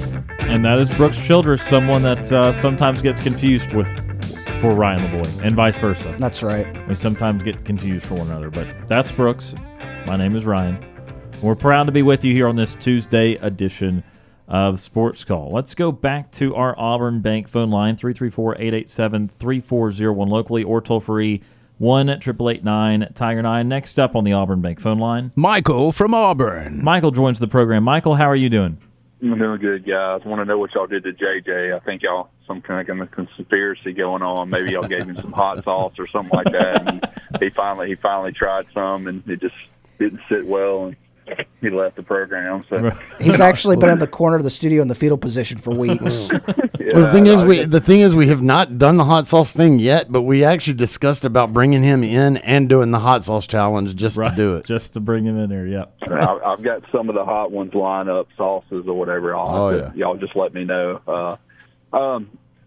Plainsman Park, the renovations. Have y'all heard any update on that? Because they should be close to the season in a couple of weeks, right? I heard some stuff during the off season, but I haven't heard any kind of outlets on any of the progress on that. There was rumors about adding some seatings to the Green Monster and doing some things to the facade and things like that. Just didn't know where things stood with that. Yeah, so those plans are still a go, but that was not going to be for this season. That was going to be for next season. So what they're going to do is play this season and then immediately begin construction on it for the next season. So that's how that has planned out. Now, where it's at right now, I actually just a few days ago just was having a conversation with a representative of a construction company, and he was telling me that bids are being placed for it right now. So the bids are being placed. Somebody will get that job, and as soon as the season is over, then construction will begin. Cool. All right. Thanks, guys. I appreciate the update. Yep. Absolutely. That is Michael from Auburn joining us on our Auburn Bank phone line. I always appreciate Michael for calling in right there. Auburn baseball coming up just a few weeks here before from now. You know it. We hope to get some guests on the program, start preview Auburn baseball. I think I saw, Tom, another ranking. We talked about one of the polls, I think, from D1 Baseball that did not have Auburn in the top 25. Right. I thought I saw Baseball America put Auburn into the top 25, and I should have looked at that a little closer, but I thought I saw them be put 24th, 25th, something in there. Well, I can look it up real quick. But again, what Butch Thompson's done with the program, and it's so good to see the interest with Auburn baseball getting increased. Auburn baseball's had times of being a very proud program, obviously a lot of greats, as with most of the Auburn sports programs. But updating Plainsman Park, I mean, we've seen some schools in the SEC that maybe they're not great football schools, maybe they're not great basketball schools, but they have created really great baseball environments. Something like Arkansas has created a really great baseball environment. Obviously, Vanderbilt notably has cared a lot about baseball over the years. 22nd? 22. 22nd. Baseball America has Auburn at 22. So depending on who you ask, Auburn in the top 25 or sitting just outside of it when it comes to preseason baseball rankings. And so, look, they obviously lost a lot of talent. We're going to be previewing their season here coming up in a week or two. Once they get going in mid-February, losing Sonny DeShera is obviously going to be on the top of everyone's minds. But at this point, Bruce Pearl, I was about to say Butch Thompson is starting to become in that category like Bruce Pearl, where kind of no matter what you lose, you kind of trust Butch Thompson to still build a certain type of team anyway. Yeah. And Bruce Pearl certainly losing a top 5 pick and another first-round pick has built another top 25 basketball team this year. And again, with Butch Thompson has recruited wonderfully. He's had kids that have just gone on and got drafted out of high school and went ahead and went on to their pro teams. He's had guys come to Auburn anyway despite getting drafted. So Butch Thompson's kind of earned that place there where even though losing a lot off of last year's team, still getting some national respect, still expect some good things. Well, and man, we've jumped into this baseball talk. One of the reasons I think that Auburn is also in that one poll is not in the top 25, and of course people just cringe at that. I can't believe they wouldn't put that. When you look at what is in the SEC, and I'm looking at this Baseball America poll, LSU number 1. LSU is pretty much going to be a consensus number 1 because they are stupid loaded. And then racked up in the transfer portal with some of the best players in the country. Didn't they get DeVito from NC State? Is that who? Tommy White. Tommy White. I don't know what I said. Yeah, Tommy White. Who had like 20-something home runs. Tommy Tanks. Tommy Tanks. Yeah, that's right. It says, I'm just reading LSU 2022 All-Americans Dylan Cruz, Paul Skeens, and Tommy White. Jeez. Cruz was they added the number 1 recruiting class and the number 1 transfer class in the offseason. So I even spoke to a couple of the Auburn baseball players at the end of the season, came in Fat Daddies, and I was sitting there talking to them, and forget which one it was. We were talking about LSU. They're doing a lot of big time NIL stuff at LSU with is it DeMarini? I think is that the DeMarini bat company. I think. No, it's Mariucci. Mariucci bat company. Mariucci. The Mariucci bat company is based in Baton Rouge. It's run by an LSU grad, and apparently they are loading the NIL for these guys. And this Auburn baseball player shook his head and he goes, "Dude, LSU is putting together an all-star team." He's like, it's just simply an all-star team. They're getting the best players they can because the Mariucci Bat Company is jumping on board big time with NIL. So LSU is going to be tough to beat. But yeah, keep going through this because there's more. So preseason, just by Baseball America, LSU is 1, Tennessee is 2, Florida is 3. Jeez. No, it's not the SEC preseason. That's the top 25. Top 20. Yeah, this is the top 25. 3 SEC schools, top 3. Vanderbilt 6, Texas A&M 7. Jeez, that's 5 of the top 7. Ole Miss 10. 6 of the top 10. Yeah. That's dessert. Arkansas 11. Oh, 7 of the top 11. Yeah. Is there any more? So we quit there. That's half the league is in the top 11 in the country. Then you get Auburn all the way down at 22. Okay. So see, that's kind of what you got to bank on, and we talk about this in every sport. If they kind of look ahead and they kind of judge out the season or just try and say who are the top 25 teams, just not going to think about what we think is going to happen because someone in the SEC, I guarantee you, I promise you, not including Auburn, one of those top 11 teams, so there's 7 SEC teams in the top 11. One of those teams is going to bust this year. I don't know who it's going to be. I can't zero in on one. One of those teams is going to end up going like 15-15 in the league. Right. They're going to barely make the NCAA tournament. They're going to be like a 2 or a 3 seed in a regional, and they're going to have a disappointing year, not because they ended up sucking, not because they ended up overrated, but because they just fell victim to the other 5 or 6 highly rated teams. You know, I mean, if you think about it, if you end up playing all those teams, we'll do this on a different day when we have some more time. If someone plays all 7 of those teams, or if you're one of those 7 teams, you play the other 6, that could be 2/3 of your league games are top 11 teams in the country. You could end up playing 2/3 of your conference games, top 11 teams in the country. And then, Lord forbid, Auburn or someone else actually ends up really good and in the top 20 or top 15 and adds to that. So, SEC baseball, utterly loaded. Can't wait for it, but utterly loaded. And we will have to have a lot of conversations about Butch Thompson's club as the season nears. All right, time to do this before we go to commercial break, or as we go to commercial break here. It's time to give away some Auburn gymnastics tickets Friday in Neville Arena, 7 o'clock, Auburn and NC State. If you give us a call right now, 334-887-3401, 4 tickets to Auburn and NC State inside of Neville Arena this Friday. Give us a call right now to claim those tickets. Again, 4 tickets to Auburn Gymnastics against NC State. First caller will get them as we go to break here. More Sports Call coming up after this.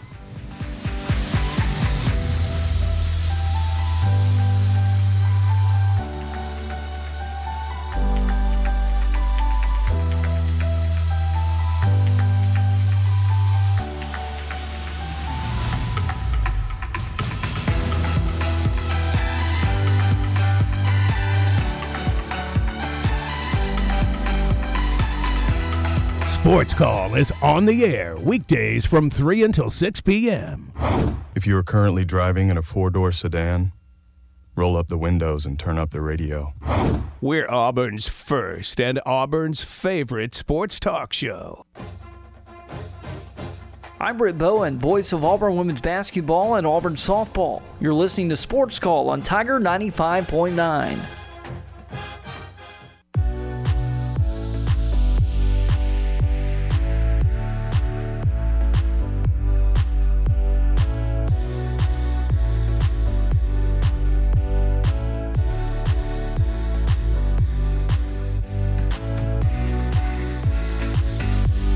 Welcome back to this Tuesday edition of Sports Call. Ryan Lavoie, Tom Peavy, Brooks Childress with you here.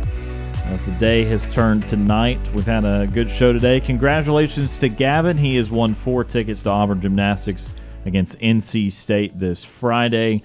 And again, stay tuned to Sports Call throughout the spring. We'll have more giveaways, women's basketball tickets, hopefully more gymnastics down the road, and much, much more. So again, congratulations to Gavin for winning those 4 tickets. Thanks for listening, Gavin. Absolutely. And so with that, let's go through a few more topics here. Only about 10 or 15 minutes left here in this Tuesday edition of Sports Call. So you want to get mad? Yeah, sure. This, if you listened to this program before, and the subject of baseball that's not Braves related has come up, it has most often been about the Hall of Fame voting process. Or Rob Manfred. Or, yeah, that guy.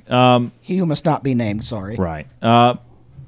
We have an announcement from the Baseball Hall of Fame on who is being newly elected, and it's one person. Which in their defense, earlier today there was headlines that will anybody get elected to the Baseball Hall of Fame, which is atrocious. So someone actually did get elected. Yeah. It is Scott Rowland. Congratulations to Scott Rowland. He's going to the Baseball Hall of Fame. I'm trying to measure myself and see if I just go completely off the rails or if I just want to rein it in a little bit this time. Would you like me to read the voting? Yeah, please do. I was about to look for that. I've got it pulled up because I was ready for this. This will enable my madness. I was ready for this. All right, would you like me to start with the percentages or would you like me to start with what the percentage of ballots that were turned in? They didn't submit all of their ballots? The Hall of Fame has 342 elected members, including 270 players, all of whom 136 have come from the Baseball Writers Association ballot. The average ballot in the 2023 election contained 5.86 names. That's good. There are 10 spots on the ballot, down from 7.11 last year. That's not good. With 13.9% of the votes used in all 10 slots. So only 13% of ballots returned used all 10 slots, down from 33.8% a year ago. Total number of ballots cast marked a 96.1% return from the 405 ballots mailed to voters. So 4% didn't even turn in a ballot? That's correct. I did the same thing they did. It's a conspiracy So did theory. you, Tom. Great job. You did as much as 4% of the people that vote for the Hall of Fame did. It's a conspiracy theory. Continue. What? Keep going. So there are 14 players from this year's ballot who will be eligible for 2024, including 2 of the 14 first-year candidates. Outfielder Carlos Beltran got 181 votes, and relief pitcher Francisco Rodriguez got 42 votes. So K-Rod, the voting came down to Scott Rowland, got 76.3% of votes. Just barely made it. You need 75. Needs 75%. Guys, one guy who just kind of barely missed, Todd Helton, had 72.2% of the votes. Put him in the Hall of Fame. Come on, guys. And then it goes downhill swiftly from there. Billy Wagner at 68.1. He's one of the top 10 or 15 relievers of all time. Come on. Andrew Jones, noted Brave and Yankee, 58.1%. Should be in the Hall of Fame. He'll get there. It's going to take him 10 years, but he'll get there. Gary Sheffield. Hit 500 home runs. Had only 55% of the vote. That's nice. Carlos Beltran, as we said, 181 votes, 46.5%. Okay. Jeff Kent, also at 46.5%. Really? I thought Jeff Kent was already in. A-Rod. If I was imagining correct voting, I don't know. A-Rod, 35.7%. Yeah, here come the steroid guys, yeah. Manny Ramirez, 33.2%. Yeah. Omar Vizquel, 19.5%. Vizquel didn't do roids that I know. Andy Pettit, 17%. Okay, he doesn't have to be a Hall of Famer. Bobby Abreu, 15.4%. Nah. Jimmy Rollins, 12.9%. Nah. Mark Burley, 10.8%. All right, these guys are. I'm not mad about these guys. Francisco Rodriguez, 10.8%. Torrey Hunter, 6.9%. Bronson Arroyo got 0.3%. Someone put Bronson Arroyo on their vote. That is disgusting. If that person voted Bronson Arroyo over, I don't care any of these steroid guys. I do not care. If they voted for Bronson Arroyo, they should not get a ballot next year. There's a couple more that only got Billy one vote. Wagner has a career 2.31 ERA, There it is. 422 saves, and he struck out over 1.2 an inning. He struck out 1,200 and 903 innings. It just, I went full mad. I couldn't help it. This topic comes up every time, and I can't rein it in. I just can't. 4 other players only received 1 vote on the ballot. R.A. Dickey was one of them. Jeez. Knuckleball, though. That's cool. The good old John Lackey got a vote. Yeah, he's not a Hall of Famer. Mike Napoli got a vote. That's why. And Houston Street got a vote. He was good for like 3 years. I mean, Guys that did not receive any votes on this year's ballot: Matt Cain, Jacoby Ellsbury, Andre Ethier, J.J. Hardy, Johnny Peralta, Jared Weaver, and the Garden Gnome himself, Jason Worth. Jason Worth. Interesting. All right. Well, I mean, most of that at the end I agreed with. That was fine. Jason Worth's not a Hall of Famer. Mike Napoli, all that. That's fine. They're good players. They had 3 to 5 good years. That's fine. Whatever. But Helton, who just hit and hit and hit and hit and hit, and then he hit again. And then Wagner, one of the top 10 relief pitchers of all time, I would say. I don't know where he ranks in saves, but it's probably up there, over 400 saves. Powerful lefty. You know my stance on people like A-Rod. I think there should be a separate part of the Hall that's like, hey, this is tainted. These stats are overblown, but they were still elite players that could have gone in the Hall of Fame anyway. They just done it clean. You know my stance there. I can't fault people for if they disagree. That's a fair disagreement. But this song and dance of people having to wait like 8 years. This was Scott Rowland's 6th year, by the way. What 6 years in the case of Scott Rowland? What makes you more worthy of the Hall of Fame after 7 years compared to 2 or 3? I get the first ballot stuff. That's always a very time-honored thing. It's a very, very cool thing if you're a first ballot Hall of Famer. But after that, why does your value increase so much in 6 or 7 years? It's a great question. Jeff Kent, who you said you thought was already in the Hall of Fame, this was his 10th year. So he's not going to make it. So he's got to go to the Historical Overview Committee in December of 2025 for consideration. How many years has Andrew Jones been on? Because if he doesn't get in the Hall of Fame, this will seem tame for you. The last 7 minutes will seem tame. My anger will profoundly increase. See if I can anything to talk me off a cliff, or I don't know. No. Give me more ammo for the cliff. I don't know. I'm looking at a thing right here that could probably get you even more on a cliff. We got a break in a minute or two. Final break. Go ahead. Send me into break. Upset. Go ahead. So this is that big game boomer. Oh, I can't stand that. Well, go ahead. The greatest NFL player of all time from every school. Okay. Andrew Jones this was his 6th year as well, so he was on the ballot as long as Scott Rowland. Running low one time. All right, Tom. So this is not Hall of Fame related. Okay, it's unlikely I will be as upset because that's a personal vendetta with the Hall of Fame voting. But continue. Yeah. Well, so I mean, who would Auburn be? Greatest NFL? Greatest NFL player of all time from every school. You would think Bo Jackson, but. No. Kevin Green? Yeah. Kevin Green, yeah. Hall of Famer. Yeah. Bo Jackson didn't play long enough before he got only 4 or 5. Well, because of the hip injury. Yeah. I mean, he was going to have an incredible career. He was off to a great start, but it was only like 4 years. Yeah. Kevin Green. What about UAB? UAB, Roddy White. Roddy White. Yeah. Yep. Who's your school? Auburn. No, but you like somebody. Brooks looks so innocent. He like Auburn. He likes Minnesota a lot because of I say PJ yeah, Fleck. but I don't think any of PJ Fleck's players are in the Pro Football Hall of Fame. Maybe yet. Oregon then. South Alabama. Has South Alabama got anybody in? Probably not. Trying to find. Yes. Oh. Jeremy Reeves. Okay. Didn't know South Alabama got anybody By the way, in. Minnesota famous is Bronco Nagurski. That makes sense. That's nice. Yeah. You could add North Carolina for me, and I bet you it's Lawrence Taylor. Oh, yeah. I saw that one earlier. Yeah. I bet you man, it's that's Lawrence a huge Taylor. list that I'm trying to look through. Yeah, UNC, Lawrence Taylor. Yeah. Look at Duke. Phillip Rivers from NC State. Does Duke have someone? Duke. Everybody has somebody. I mean, I want to know if we know the Duke because name. even Georgia Southern has one, which has an Auburn connection. Rob Baronis. Oh yeah, the kicker. Wow. Who went from Auburn to Georgia Southern. Absolutely. He is their greatest player of all time. Also an Auburn connection, Troy's best player, DeMarcus Ware. Oh, yeah. Fair. Yep. Duke, you said? Do we know the Duke? That's Sonny Jurgensen. Okay, I've heard that name before. Yeah. Maybe because JJ said it. So you thought I'd be mad about that? I don't know. I mean, if you go through here and you start really thinking about some of these other players. So, like Miami, who would you think is the best player ever to come out of Miami? God. Ooh, that's already in the Hall of Fame, too. Ray Lewis? It's not Ray Lewis. Is it Ed Reed? It is Ed Reed. I would have gone Ray Lewis. Same defense, by the way. Right. Gosh, that's scary. I don't know. Maybe they liked people that were not in criminal investigations. I don't How know. about Alabama? Joe, Broadway Joe. Who would you say? They've had a lot of NFL players lately. Try not to go recency bias. I mean, Kenny Stabler. Kenny Stabler. Well, you've had Kenny Stabler, Cornelius Bennett. That's where I'm going. Kenny Stabler. I thought about Sean Alexander. You throw Sean Alexander in there, but maybe Joe Namath. This is Joe Namath. Okay. Oh, I changed my answer. I thought it was the 251 guy. What about Georgia? Herschel? No, he didn't have a big NFL career.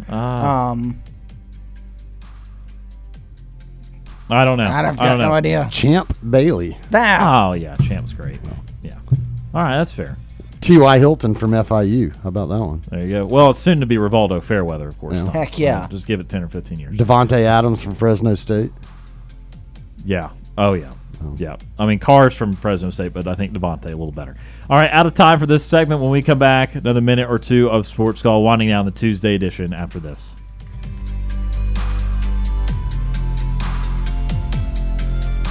Don't want to call into the show? Send us your thoughts via email. You've got mail. sportscall@thetiger.fm. Kicks to Koulibaly. Head fake, drive, steps back, 3. Got it. Off the window, and it falls. Auburn women's basketball's exclusive radio home is FM Talk 93.9. Graves whips it right side. AC with a three. Yes! Tune in all season long as this rebuilt roster looks to make some noise in the SEC and make it back to the postseason. Coverage begins 15 minutes before every game. Coulibaly rips down the rebound with the right hand. Coulibaly untouched to the lane. Right hand finish it in. And a foul. Auburn women's basketball lives all season long on FM Talk 93.9. Brought to you locally by TK's Convenience Stores, Southeast Land Group, and Southern Union State Community College. Follow Sports Call on Twitter at SportsCallAU. Like us on Facebook at SportsCallAU.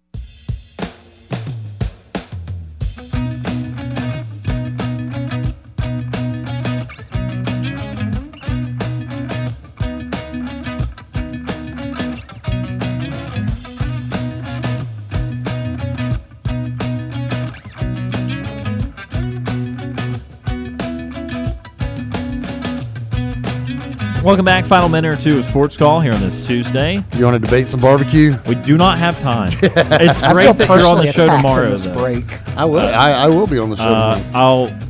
I'll throw Brooks back in here for a segment. I'm going to say, hey, Brooks, I know you're not on the Wednesday show typically, but we're about to talk barbecue. We can have a wacky Wednesday and bring a blind taste test of some of the area's barbecue. Do it. Great idea. I'm in. And we'll figure out who I'll has donate the best. $5. We will figure out who has the best barbecue. Done. Don't do it. Don't tempt me with a good time, Tom. Don't tempt me with a good time. Only a minute or so left in the show time for the Nightly TV Guide. Our show is about to end, but we've got you covered on entertainment for the evening. Here's Sports Call's Nightly TV Guide. Sports Call's Nightly TV Guide presented by White Claw Hard Seltzer. Brooks, in about 40 seconds or so, what do we got? No movies for you tonight because there's a lot of sports on. Starting in the college basketball world tonight, 6 o'clock ESPN. Ohio State visits Illinois. ESPN2 LSU visits Arkansas. ESPNU. Number 20 Miami visits Florida State in an ACC clash. Also at 6 o'clock on FS1, DePaul visits Georgetown. And the late night tips, 8 o'clock ESPN. North Carolina visits the Qs. 8 o'clock on ESPN2, Kansas State, a team that's really shooting up the rankings, visits Iowa State. Fresno State visits Boise State in some Mountain West action. Also tonight, NBA doubleheader at 6:30 starting at TNT. Boston Celtics visit the Miami Heat. Then the late night, 9 o'clock, it's the Battle of L.A. as the Clippers take on the Lakers. And, of course, good Clippers. The Australian Open quarterfinals continue tonight at 8 o'clock on ESPN Dose. Gosh, there's a lot of great TV stuff. Yep, all in sports, and that is a look. You're not a TV guy, brought to you by our friends over at White Claw Hard Seltzer. Thank you very much, Brooks, and I enjoyed you being here today. Well, thank you. And Tom Peavy, I disagree with your barbecue take that you shared over the break, but that's fine. We still like barbecue. It's all right, and I appreciate you being here. It's a free country. We can debate our barbecue. I appreciate you being here, sir. Absolutely, and I'll be back tomorrow. And appreciate Justin Ferguson of the Auburn Observer for joining us today as well. For Tom Peavy and Brooks Childress, my name is Ryan Voy. Enjoy your Tuesday evening, and we'll talk to you tomorrow.